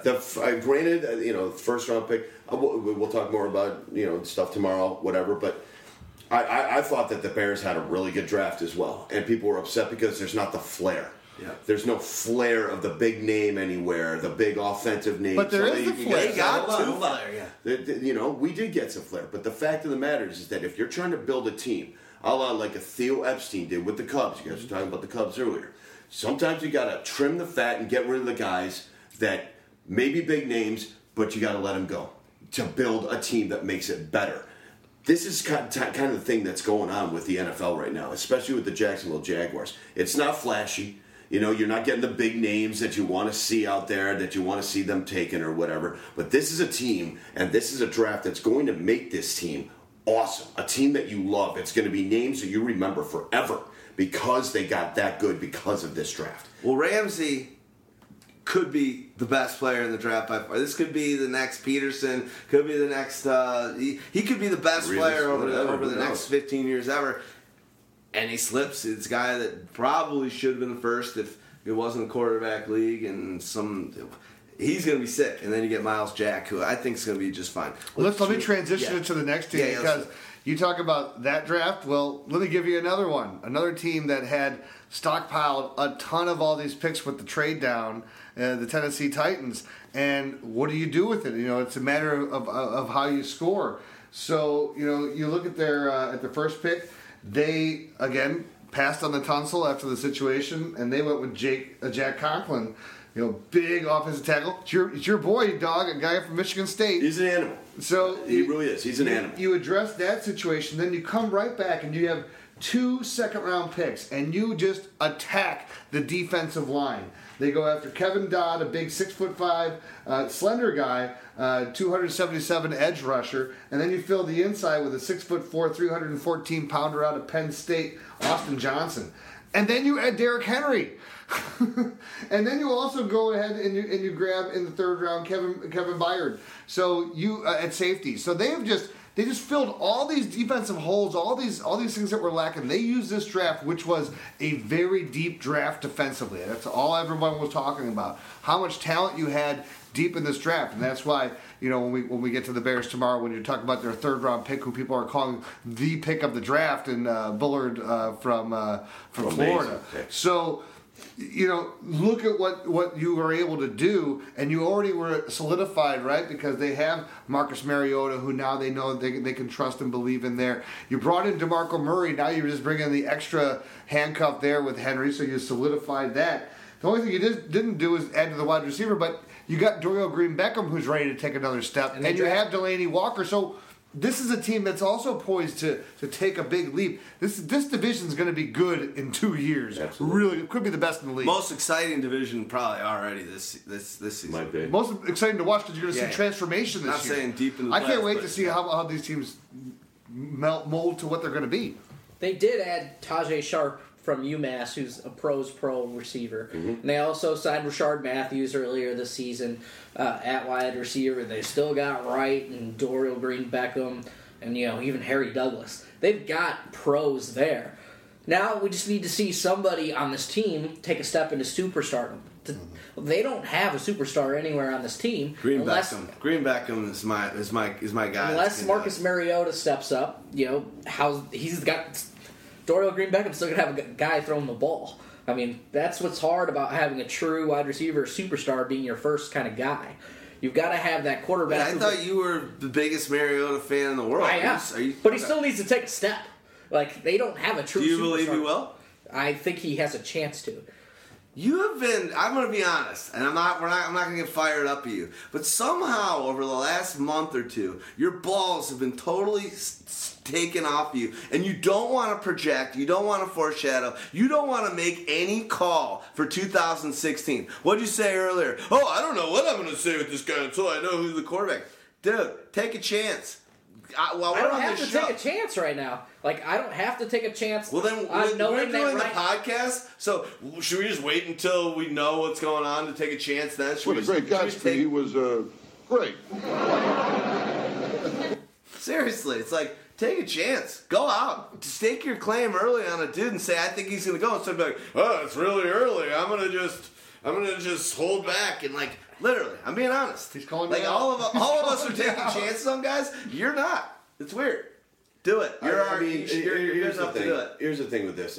I have no problem taking a chance and saying I love this guy and we'll see what happens. I've done it in the past, and especially with tight ends, I'll love certain tight ends and I'll throw it out there, and it doesn't come to fruition until 5 years later, which I'm okay with. I'm totally. But he's fine still with your that. guy. But the fact of the matter is that you're absolutely right. There's going to be changes. There's going to be weird things that happen and all that sort of stuff. It's okay to actually take a chance now and change it later.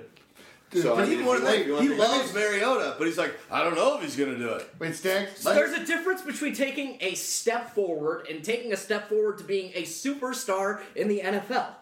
He needs to develop certain things. He needs to take care of the ball. He led the league. I didn't think we were talking about superstardom. I thought we were talking about what I said is the Titans need a player to be a superstar. I like this reaction. Hey, let me just Maybe say we're this. going to get more of this out of you, buddy. Wake up. Let's do this. When he said about taking a chance, just remember, I have Robert Meacham. Yeah. And I will always have Robert Meacham. Who worked out last week for the Saints. Did he really? Yes. He did, The Saints worked him out again. When I saw him, I saw him, it's just too funny. This is a team in so much transition that they just need a player to step up to be a superstar, or else they will never be a viable playoff team in this sort of division that's got teams that are growing. If you can consider Allen Robinson a superstar. Like, that guy, 1,600 yards and 14 touchdowns last season, that was amazing. Like, who is... Borderline on the verge of superstar. If I was going to call a superstar out of Bortles or Marcus, I'd say Bortles is going to have a better... I think they'll both be there, but I think I think Bortles is going to get there quicker. I'm going to ask you. An extra year in the league, that helps. I know Tennessee isn't going to rotate like this, but it's kind of disgusting what they have in their roster in terms of running backs.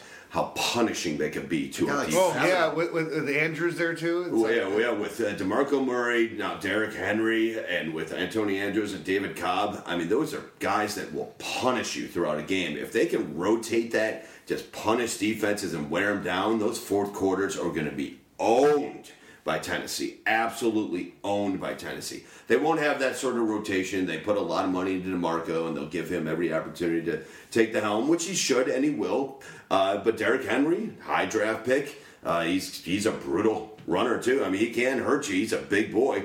It's just going to be interesting. Fourth quarters, I think, could end up being owned by Tennessee. They just have to get there. They have to get there, exactly. And I like the way, at least could be coach speak, it could be just, errant news, but they're saying that DeMarco Murray was happy about the pick. Instead of him being like, I can't wait, hold on, I thought I was going to have... He's like, wow, that's a great pick. Let's do this together. You know what that is? That's, I learned my lesson. Right. I've been humbled. I learned my lesson. Yeah. Shut your fucking trap. That's it. I agree with that. But at the same time, I think it does take a little bit of pressure off of him, which, let's be honest, I think that helps him. I don't think DeMarco Murray is a superstar or wants that pressure. He had a great season, though. What else we got for the Titans? I think we're good. We can move to the final division. What's coming up next? Coming up next. Well done. Hey, Lob City. Long enough. I'm a setter. Irish sometimes. Our next segment will be on the AFC West and the 4 teams that represent that. All right, let's get into our final division here. Valverde. When's our first class? We got economics tomorrow at 11 o'clock. 11 o'clock? No good. I got a massage 11 o'clock. Tell them to make it 2 o'clock. No, Dad, you don't get it. They're not going to reschedule the classes around your massage. All right, 11 o'clock. But I'm going to talk to that dean. I mean, these classes could be a real inconvenience. All right, the Super Bowl champions, Denver Broncos, making a splash in the draft. Elway saying that he got his guy in Paxton Lynch. Let's just start there. Fantasy football, I'll just ask you guys a question. Is he the starter for 50% of the games for a team that could easily be back in the Super Bowl? Is it more, over or under? What do you guys think about this guy? It's not. It has nothing to do with Paxton Lynch and what I think of him. It's Mark Sanchez and what you think of him. There you go. But Paxton's a player. Sanchez will start week 1. I think that's a no-brainer. Sure. And he'll. I mean, can I say? It's too soon to tell? I don't know. Can you? Can I say? He'll fuck up really badly. He's gonna suck ass really quickly. He's going to lose a game. He's going to have a really bad game somewhere in that first 3 to 4 games, and then I'll follow it up with, I don't want to say an equally bad game, but a non-improvement game, and Denver all of a sudden be 2-2 or something, or 1-3, and they'll be like, oh boy. That was a good run last season, boys. We might need to look at the future. I look at it this way. I think that Denver is approaching this season as, look, they won basically without a quarterback last year. So that's kind of the approach that they're looking at this year. Look, they took a hit when they lost Malik Jackson, they lost Danny Trevathan, on the defensive side of the ball. So they go out, they grabbed a defensive tackle in the second round from Georgia Tech, Adam Gotsis. You got something on him? Gotsis is a guy who they project to be Malik Jackson, a guy who can move inside and outside at defensive tackle, defensive end, who can sort of disrupt the interior of the pocket, rushing from the defensive tackle. So they made a sort of need scheme fit pick. And Elway's drafted really well, sort of in later rounds of drafts. Going back to Paxton Lynch, I don't think he's the starter for 8 games next year. Now let me cement my point here, because this is exactly what this team did. So you talk about what they do in later rounds. What did they do in later rounds here? In their 6th round, offensive guard in the 5th round, fullback in the 6th round, safety in the 6th round, and a punter in the 7th round. So the fullback is the one that... You guys see the tape on that guy? Yeah, you know what? See this guy? Did you see the guy that the Bears drafted too? He looks like the German wide receiver that that the Vikings drafted. This guy, when he sees it and takes it in, holy crap, this guy's a beast. That pick is sick. I'm telling you right now. The stats on him aren't him punting. It's him pulling it in and running it for 40 yards. All right. but you know what? Great. He's a fucking beast. The Bears got the boom leg guy and it didn't do anything. It's a punter. The point being is the fullback is the interesting pick, because the other big pick that they made was taking Devonta Booker and getting him in the 4th round. And Booker is a guy at 5'11", 220 pounds. This is a big kid. And... look, they re-signed C.J. Anderson. They re-signed, I don't know why, Ronnie Hillman. Me neither. Because they didn't think they were going to get Devonta Booker in the 4th round. Yeah, Right. that's a fact. So That's a fact. this is where Booker's going to be a guy that's going to Very have an much. immediate impact. But the other signal to me is going after a fullback. Remember who the coach is here. This is Kubiak. Kubiak loves the run at you, kill you. You got the defense. We're going to run the clock. He's going to have to do it with whether it's Mark Sanchez or whether it's Paxton Lynch. And it's going to be one of these things. You're probably not going to see Paxton Lynch early unless they're losing games. If they're losing games, then you're going to throw the rookie in there and say, let's see what we can do and get a spark. I think Paxton Lynch is starting week 1. But why? I do. Here's why. Puts too much pressure on him. Has Kubiak, since he's been a head coach, ever had a quarterback?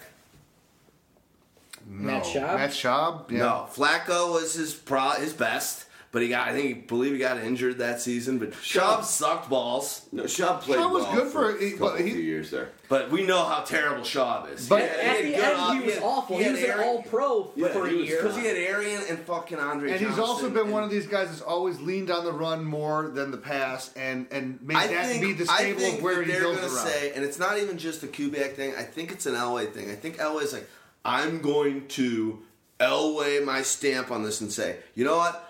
Our play calling isn't going to be that Paxton Lynch has to win the game because you just said we know the worst season, and we love him. Peyton Manning, he was terrible last year. They won a Super Bowl in spite of their quarterback. No, Hold on. No, I don't want to take us into Peyton Manning zone because I posted love. I just don't want smarts underestimated in any sport ever again. Fair enough. Have you checked out our Facebook page this week? I gave Peyton some serious love. Smarts matters. Okay, smarts matter. But Pax is not an idiot. I think that they're going to just say, this is our guy, and we're going to put him in the situation like we did with Brock, not to lose. We've got a great team. We've got great talent. We're not going to take any chances. And I just have a feeling that day one, and if it's not day one, it's definitely over 8 games this year. Definitely.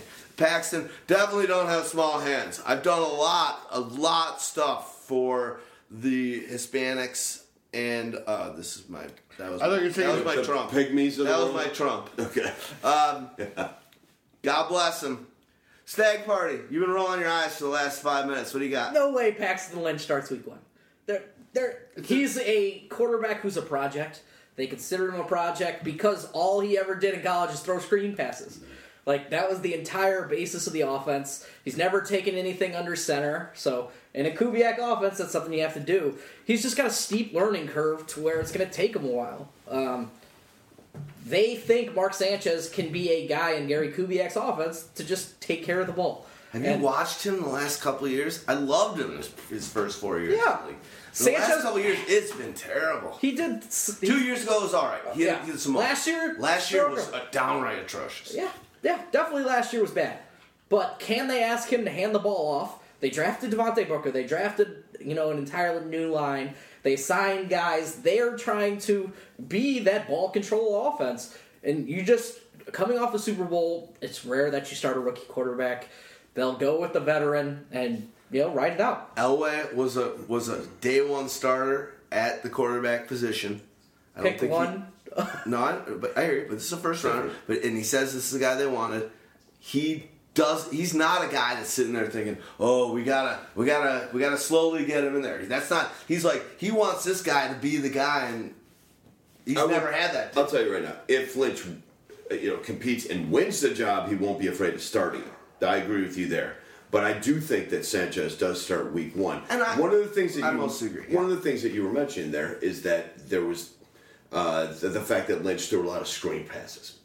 So did the fact of the matter is that the Broncos won the Super Bowl throwing screen passes last year. You guys say that they won without a quarterback. It's because he was throwing screen passes. Because that's what he knew his arm could do. If that's what the situation is, maybe they win the Super Bowl again with Paxton Lynch as their quarterback because that's what he does well. The thing is that Sanchez makes way too many mistakes, and that's something that they won't put up with. And that's why it's possible that Lynch does start 8 games or more. Because Sanchez will make those mistakes that they won't deal with whatsoever. But he does not start week 1 because you don't put that pressure on a rookie quarterback coming to The reason why Peyton Manning wants this job is because you let the defense try to win. If the defense can't carry it and Mark Sanchez blows it for the first 3-4 games, then you make the move to Lynch. Give him a chance to come in with a softer landing. If Lynch isn't ready, of course.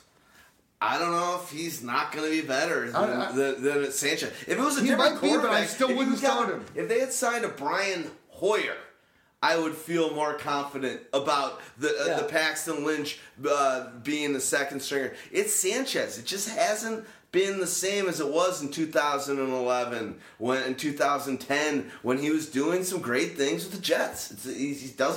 He's not the same guy. Or the half year that he worked in Philadelphia or whatever. He had a nice 5-game zone. Let's remember, though, that John Elway also sat out after Brock Osweiler left. His first move was, I'm going to trade for Mark Sanchez. That was an Elway move. Yeah. Nobody else made that move. They thought he was a perfect fit for a Gary Kubiak offense.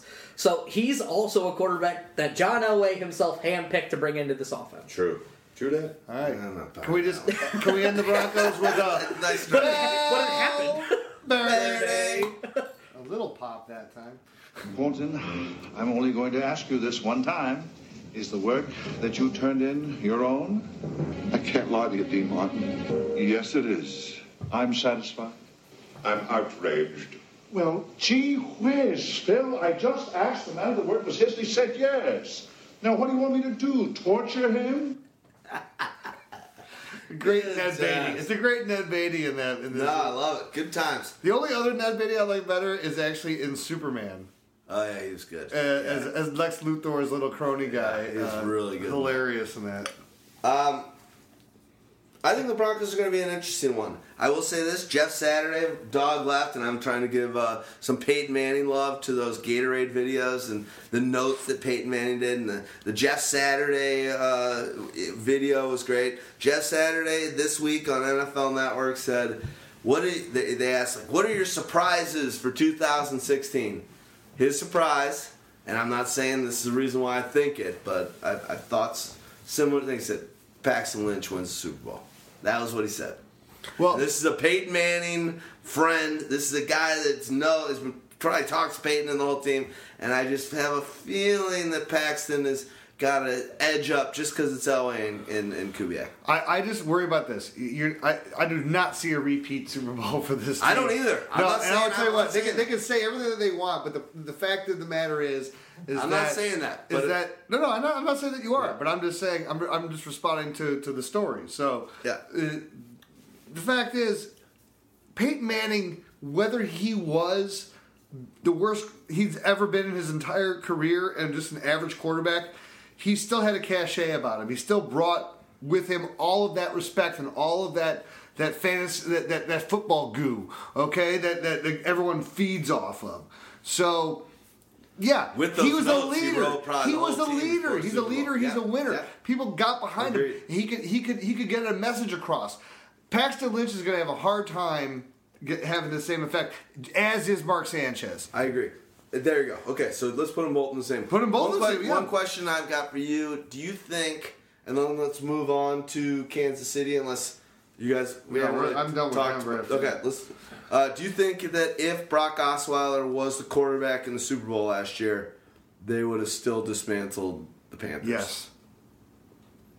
I don't know. No. We know what he's going to say. Yeah. Okay, let's move on. Agreed. Kansas City Chiefs. The Chief. Who owned the Chief? Owns. So the Chiefs spent their first 3 picks on offense, first 4 picks are on defense, and then later in the draft, they decided, hey, we're going to make some moves for the future here. We're going to get a couple wide receivers. We're going to draft a backup quarterback who a lot of people are big fans of, and Kevin Hogan out of Stanford. They also drafted Demarcus Robinson, a wide receiver out of Florida, who's another field stretcher for them in the 4th. And then, followed that up with Tyreek Hill from West Alabama, who started his career at Oklahoma State before, getting himself kicked off. I want to ask you a question. So, first 4 picks are defense. Whose defense was, unstoppable last year throughout the season? They've got a sick offense. And I know you lost Sean Smith. I know quarterback. you lost. There's departures that you have off of the team, but at the same time, what is the glaring problem with the Kansas City Chiefs? Score fucking points. I don't know if that's a glaring problem. I think that's a glaring problem in this NFL. You are either part of the teams that are understanding where it's going. That you need. Let's put it this way: it used to be 10 years ago, 12 years ago, if you scored 18 to 22 points a game, you were okay. That now is 21 to 24, and if you're not scoring over 20 points a game, and the Chiefs are not a team that just consistently puts up those points, and those points last year came from the defense and special teams.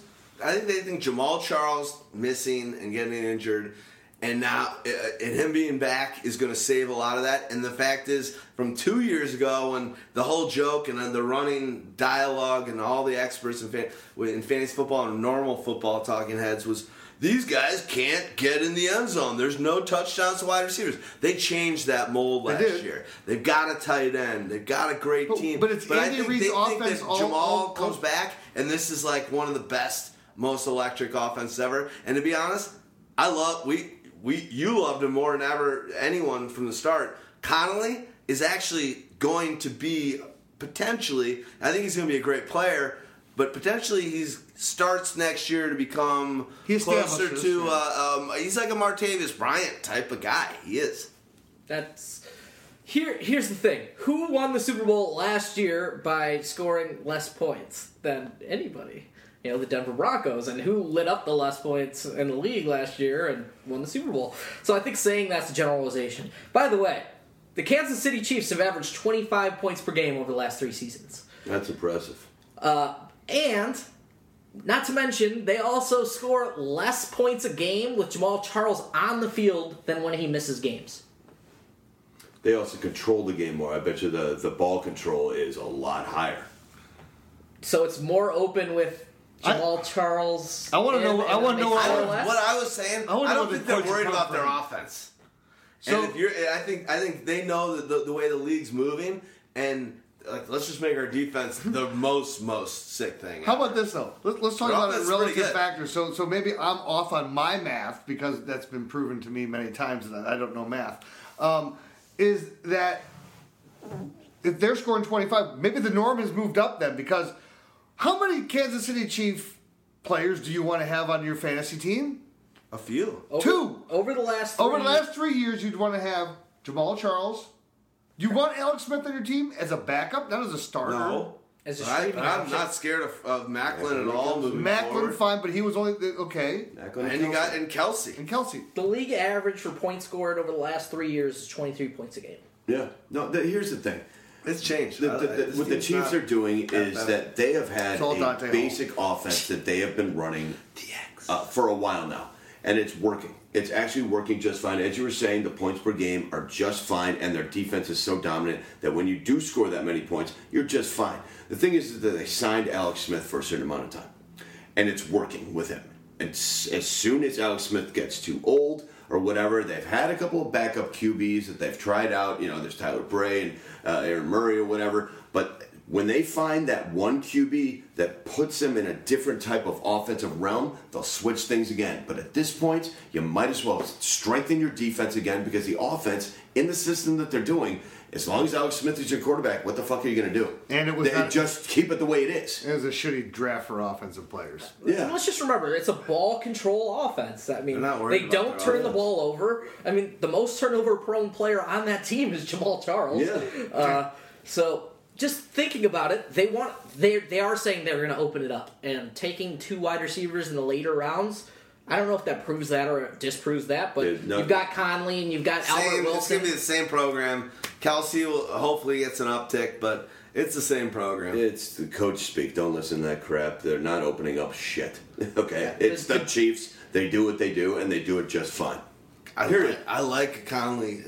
Just wish he was on a more different electric team. Yeah, I agree too. Passing team. All right, should we go to the Raiders? I feel like I should have more to say about this team because they took like all Michigan State players, but I don't. Connor Cook falls to the 4th round after talk It's unfortunate. 2 years ago that he could be the number 1 overall pick. But he's not a team captain. Did it to himself. Why wasn't he a team captain? It's like, come on. Really? We're going to talk about this? That's what killed him, apparently. The leadership aspect of it was the thing that scared a lot of people away. His cockiness and his ego are reasons why he went 4th. We've seen what a quarterback... Actually, I think it's the opposite. I think it's his quietness. I think it's his fact that he doesn't take control of things. I think it's the fact that he doesn't put himself out there and, so he's not and a natural we're leader. going to do this, you're following me. He doesn't do that, and that's the problem with him. It's not the fact that he's got his ego in his way. It's the guy's got all the skills. He's got a great long arm. He's got a great percentage for long balls thrown. He has a little problem with the short throws. His underneath arm. Short and intermediate accuracy is the problem. That's a problem.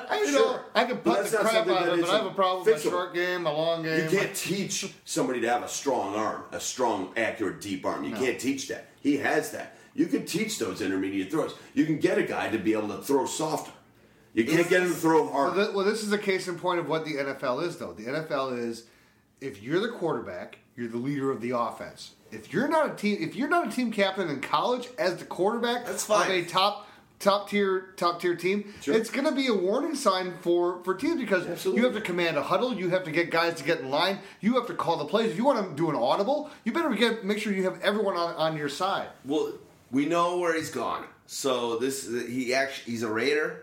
He ain't gonna play. He's behind Derek Carr. Yeah, as much as I love what happens with that? We know where he is. What happens with that? Is it just? Honestly, as much as I love Connor Cook and as much as I love MSU, I feel no need whatsoever to talk about that. It's Derek Carr's position, period, for the future. Cook and McGloin could battle it out for the backup. Let's talk about Carr. Let's talk about the real players on this team. I hate to say it. I don't want to talk about Connor Cook. There's no reason to. That was a Green Bay pick. Reggie McKenzie's from the Green Bay line where you draft a quarterback every couple of years. Yeah. And then flip him. Like the New England Patriot Green Bay way. The real player drafted in this draft class that you have to be concerned about as a fantasy owner is DeAndre Washington.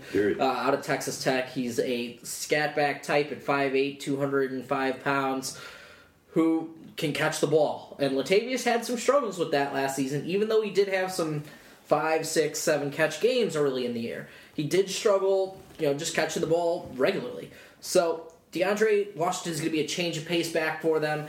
And this is a team that didn't really have a change of pace back. Tywan Jones didn't do it. But still, it's still... I can't believe you Tywan No, yes, he did. Get out. Latavius, Come on. That guy was an awesome corner. Latavius... Wait, we're talking... running back. Punt return. Dishwasher. Yeah, he was awesome. Totally. DeAndre Washington is going to take some workload, but I think Latavius Murray's even safer than he was going into the draft. I mean, the amount of workload he's going to get, he's a top 15 back, pretty much locked in. The receivers haven't changed much. They ran a lot of 3 wide receiver sets, so expect Seth Roberts out there a lot. Amari Cooper's going to take a step forward. By the way, I think this is the first draft in about 25 years that the Raiders did not select a wide receiver. Based on speed. No, a wide receiver, period. Period, yes. And thank goodness for them, and kudos to them for breaking that mold, for sure. Well, and they did like other teams. They focused on defense. This is a heavy defensive draft. For sure. Go after it. You have cornerstones in Khalil Mack. You added in who was the guy from Seattle, Irvin, right? That you added into the defense. So you have just brought this more intensity in a division where defense rules, right? Kansas City had a great defense last year. The Broncos with their defense. Chargers, Swiss cheese has to be there somewhere. This is a very good team in the making, for sure. And tough schedule, though. We talked about it. It is. One thing you hear about when I watch and I look and I read pieces across the internet, it's like, this team's going to go deep. This team's going to have a great season. And we love the momentum. We love the youth. We love what's happening with this team.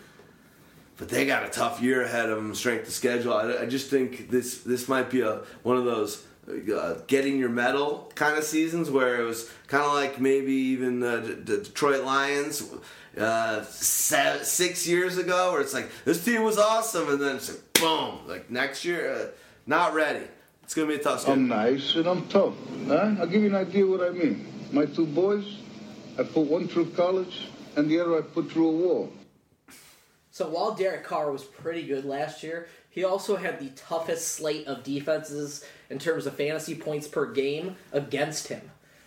With the Denver allowing, 10 fantasy points a game, twice a season. Kansas City wasn't too far behind in the top 6 or 7. Mm-hmm. San Diego was also pretty tough as a pass game against wide receivers.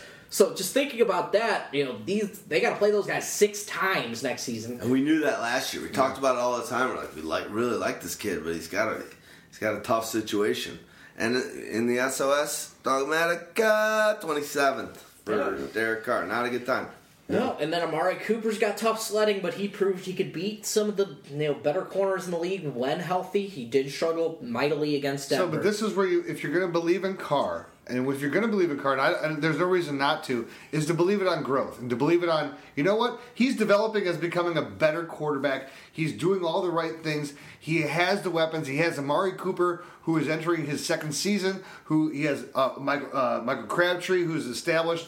We'll see what happens with Walford, right? Because he just had some incident happen to him. Yeah, ATV, huge gash in his knee. How these guys ride ATVs? What? How in your contract? If I'm an owner or a GM, you can't ride an ATV. You can't ride a motorbike. You can't ride. You can motorboat, but you can't ride a fucking snowmobile. Anything that is possibility you run into a tree, a fence, jump over a cliff, and you're not allowed to do it. Can they drive anymore? The three of us, yes, they can do that. The 3 of us on this side of the table are in our 40s. Yeah.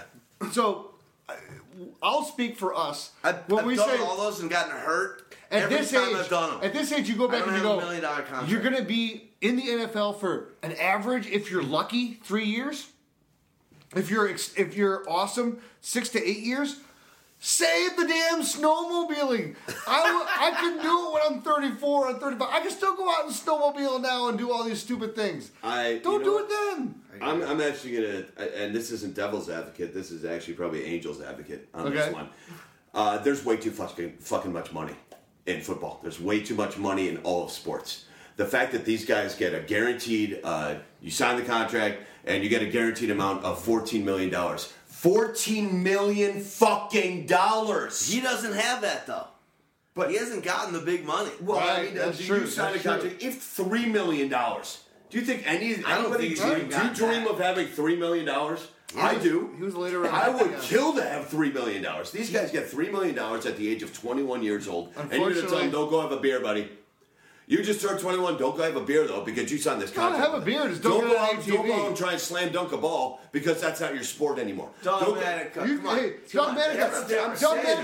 grew up here in Chicago. You grew up here in Chicago. Michael Jordan had it in his contract because the Bulls did not want him to play pickup basketball. It's all which was basketball. They did not want him to play basketball in the offseason. That's why I think it all sucks. It's because of the money. You're trying to tell these kids not to enjoy life because of the money aspect. Hey, plain and simple. There's just too much money in sports. Enjoy your life.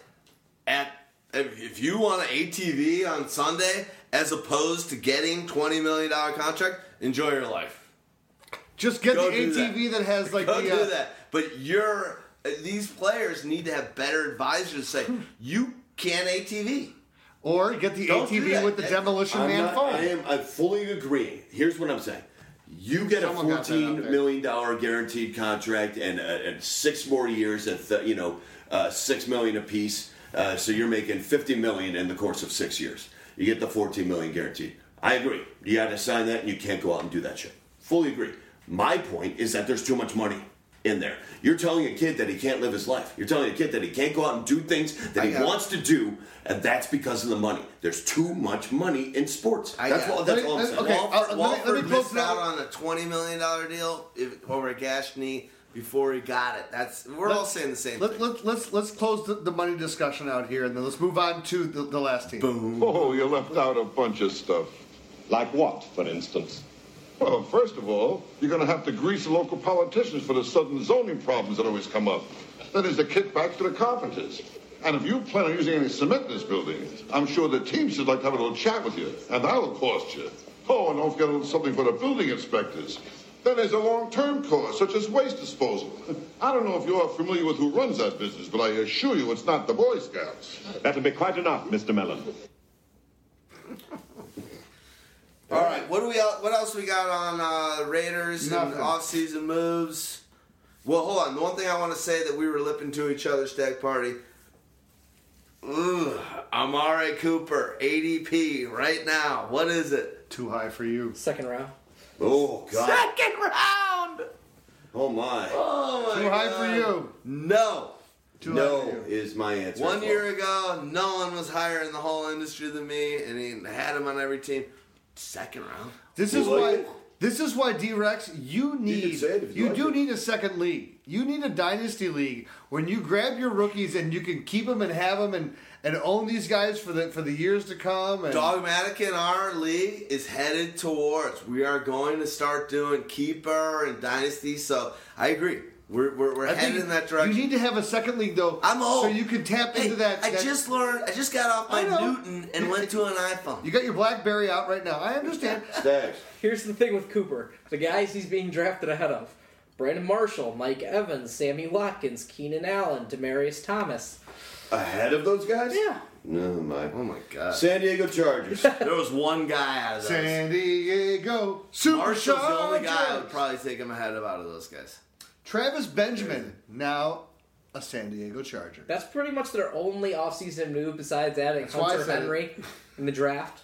Who they said today, Rivers, like Hunter Henry's going to get going right out of the gates. Is that BS? No, he's going to get going right into the Ladarius Green role where he catches 26 passes and for only 260 yards and 2 touchdowns, so it's not worth drafting. And goes 4 or 5 games without making a catch, just like Ladarius Green. Everything you guys have said is 100% accurate. I mean, Period. He's a good long-term prospect. He was the best tight end in this draft. He's an adequate pass catcher. He's an adequate pass blocker. He can do everything that you want from a tight end. He's just got to prove to step up. I mean, rookie tight ends don't show up. Never happens. Never happens. I mean, shocky. I could see Jeff Cumberland having a bigger role than Hunter Henry. Well, I'm not kidding you.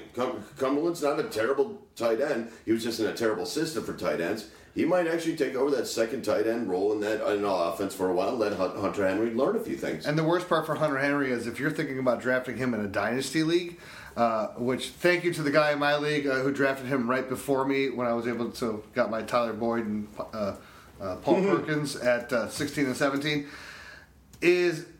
he's Phillip Rivers. What has he got left? He's 34 years old. So by the time Hunter Henry's ready to make his ascension is the time that Phillip Rivers is getting ready to hang it up. And so then you're going to have to bring in a new quarterback, and he's going to have to develop with them. So if I look at long term, with the prospects of what's around him, I don't like the growth potential. It's not so much that Henry will probably go the same route as Green, and where he goes with his second team, that's where his value is going to lie. Because Antonio Gates will stay in the league for the length of his contract, which is, 2 years? 2 years. So him and Rivers will ride out the sunset? Yeah, exactly, pretty much. And Henry will take 2 years of development. His third year, he'll play, and he'll be okay with a rookie quarterback or whoever they decide to bring in. And then his fourth year or whatever, after the contract's up, he'll move on, and that's where his value will be. We're writing off Rivers in 2 years already, huh? Pretty much. I'd say I mean, with all these quarterbacks playing until 40, like, he's only 34 years old, give or take. People were talking about his arm going dead 2 years ago, and I mean, he's kind of extended it for some reason. I don't know if he just hasn't been drug tested yet, but I think it's the bolo tie. It's the bolo tie. No, of course. More so than that, I think he's able to, at this point in his career, even younger, he was able to just be a dominator in December. But he's able to do things in like small pocket, like in thirds of a season. He's not a full season type of guy. But hold on, before unless you got something about Rivers? No. Okay, I want to talk about 6th round draft pick Derek Watts. That's where I was going. All right. So the guy from Wisconsin, friggin' Gordon's fullback, was drafted by him. Is that sweet? Is that awesome for, J.J. Watt's brother? It's J.J. Watt's brother. But I didn't even know that. Yeah, you didn't know that? I guess I heard that. And they play each other this year, too. Chargers and the Texans play each other. So The interesting thing, though, for me is that he was his fullback for Melvin Gordon in college. And Melvin Gordon struggled mightily last year. So now you bring him He said himself, I sucked last year. He did. So now you're bringing him some familiarity with the guy that he has, and Rivers is the guy who can adapt to anything and run any kind of offense. So you have that flexibility. I just think Watt is interesting just because of the lineage and everything else. And so we also have a Gronkowski that was an undrafted free agent signed as well by, was it the Lions? Buffalo Bills. Bills, oh sorry. They ran 3 wide receivers hits last season half the time. When are they going to play Derek Watt? On third and 1? I had zero reason to talk about Watt. I know that he's J.J. Watt's brother and everything. We don't want to talk about. We want to talk about what he does for Gordon. I don't think he does that much. I think all he does is bring a friend. They just brought in a friend for Melvin Gordon. That's it. This is the one thing, when I'm compiling the rookie chart this year, the one thing that stood out to me more is you had me stag party, which I appreciated, and this opened my eyes. You said, I want you to go through and fill out the undrafted free agents, but it wasn't even the undrafted free agents. It was also the 6th and 7th round. More fullbacks were drafted than I have seen in the past 4 years.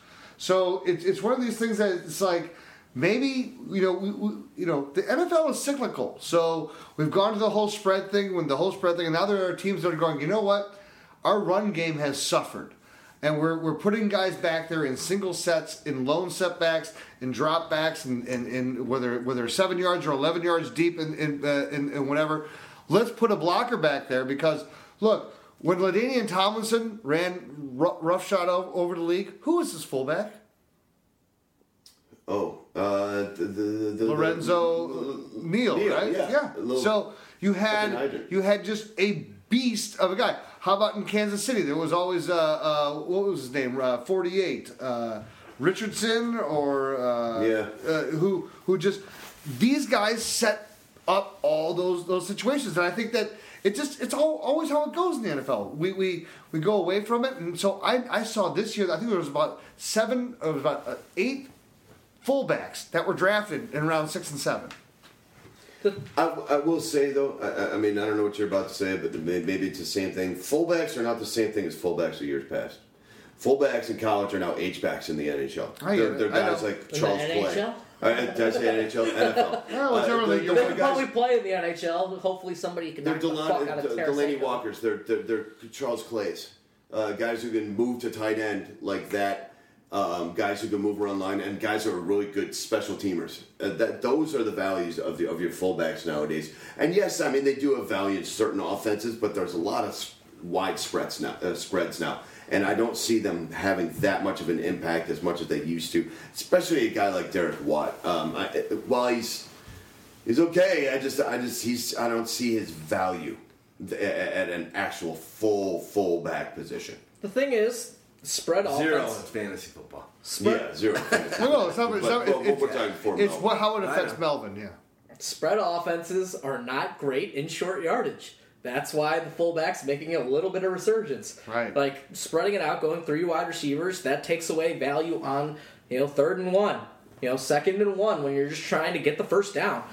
That's when fullbacks are good. In short yardage, it helps, and then you can run a little bit of play action off of it to give it a little variation. But, fullbacks aren't every down players. I mean, the fullbacks who play the most are guys who can catch passes, like Kyle Juszczyk. All right. I'm actually just flabbergasted that we just spent 7 minutes talking about a fullback that has no bearing on fantasy whatsoever. Let's move on to the one last real thing that matters for the Chargers is the Valverde.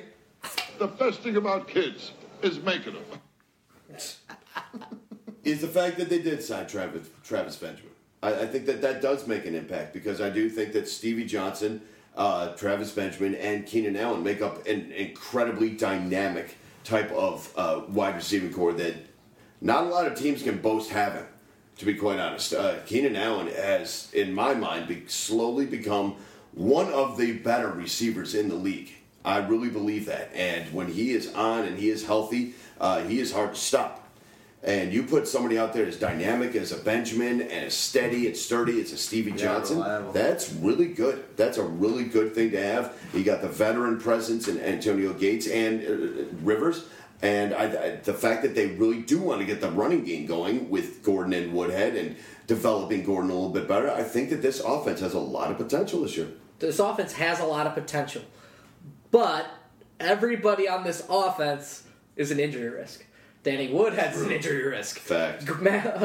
Gordon's an injury risk. Stevie Johnson's an injury risk. Keenan Allen's an injury risk. Travis Benjamin's an injury risk. Antonio Gates is an injury risk. Their entire offensive line is an injury risk. If they stay healthy, they can be dynamic. But that's why they're good opening up the season when they're more healthy. Like, long-term health has been a problem for the San Diego Chargers as the season progresses. Because this has been a team that started off as hot as anybody in the last 2 opening months of the season than anybody in football. This is why I love this show, because you had me all juiced up. You're like, yeah, dog. Yeah, you're right. And then Stag Party throws a yang to your yin. And then I'm like, oh, shit. The whole fucking thing just crumbled. That's a house of cards. Because it's true. I mean, like, everything you said, you have the most reliable wide receiver as far as, like, purely catching the ball on this team. Yeah. Travis Benjamin last year when he had his great season, I think he had the least amount of drops on the whole season. Same goes for a couple years ago. He's a reliable guy. Stevie Johnson might not be a great yak guy, but that dude can run a nice short route, a nice decisive route, and catch the ball. And we know, obviously, Keenan Allen. If this guy, I think this guy is in the upper echelon. I think right now, we all have him in tier 3. Top of tier 3. Tier 3 or tier 4. Yeah, I mean, he's he's 10 to 15 for probably. He's not, top 15 for what we talked about earlier when we were talking about a Treadwell, when we were talking about Jordan Matthews. He never had those measurables that were crazy, but yet this guy's probably one of the best receivers in the league. So, anything else we got to say about San Diego? Or holy moly, we went through 16 teams and actually didn't hit 3 hours. This is good. We didn't even hit 2.5. This is just awesome. wait till the NFC where there's more players. There's more players, and also we've got ads interspersed, so we might have hit 2.5 hours. Yeah, sorry. But other than that, this has been a great show, guys. Hook us up, Pyro Pro, sign up. We've been having a lot of sign-ups for the year. I'm not going to talk about it much. We talked about it on podcasts before. One thing I'm going to work on over the next week is a video that kind of tells you better how to use Pyro Pro. But it's an awesome, awesome tool. Ask us questions. Follow your players. News feeds. Dogmatica's player rankings through all positions. Go deep. Do that. More so, we're about halfway. We're about 2 weeks away from having version 3 of our Pyro Draft Kit. Hook it up. If you're still listening right now. What's also coming up in a couple weeks? A mock what? Next week. Mock what? A mock draft. We're Mock doing our what? first mock draft next Wednesday. Tomorrow night we're doing NFC on this mock podcast. 10 for the mock draft. We're doing a mock draft next Wednesday, which will be fun. Mocks, NFC, all this stuff. We love you. Thanks for listening to us. Good to have you back. We're back in our regular room. Stag Party, Dogmatica. I know all of us are going to sleep real nice today. It's the end of a day, and all of us work really hard on other stuff, and then we work really hard on this. Thanks for following us. Support us. Follow us on Facebook, facebook.com/Pyromaniac. Get that Pyro Pro. Get that draft kit out. Peace. Trombone Shorty, Suburbia.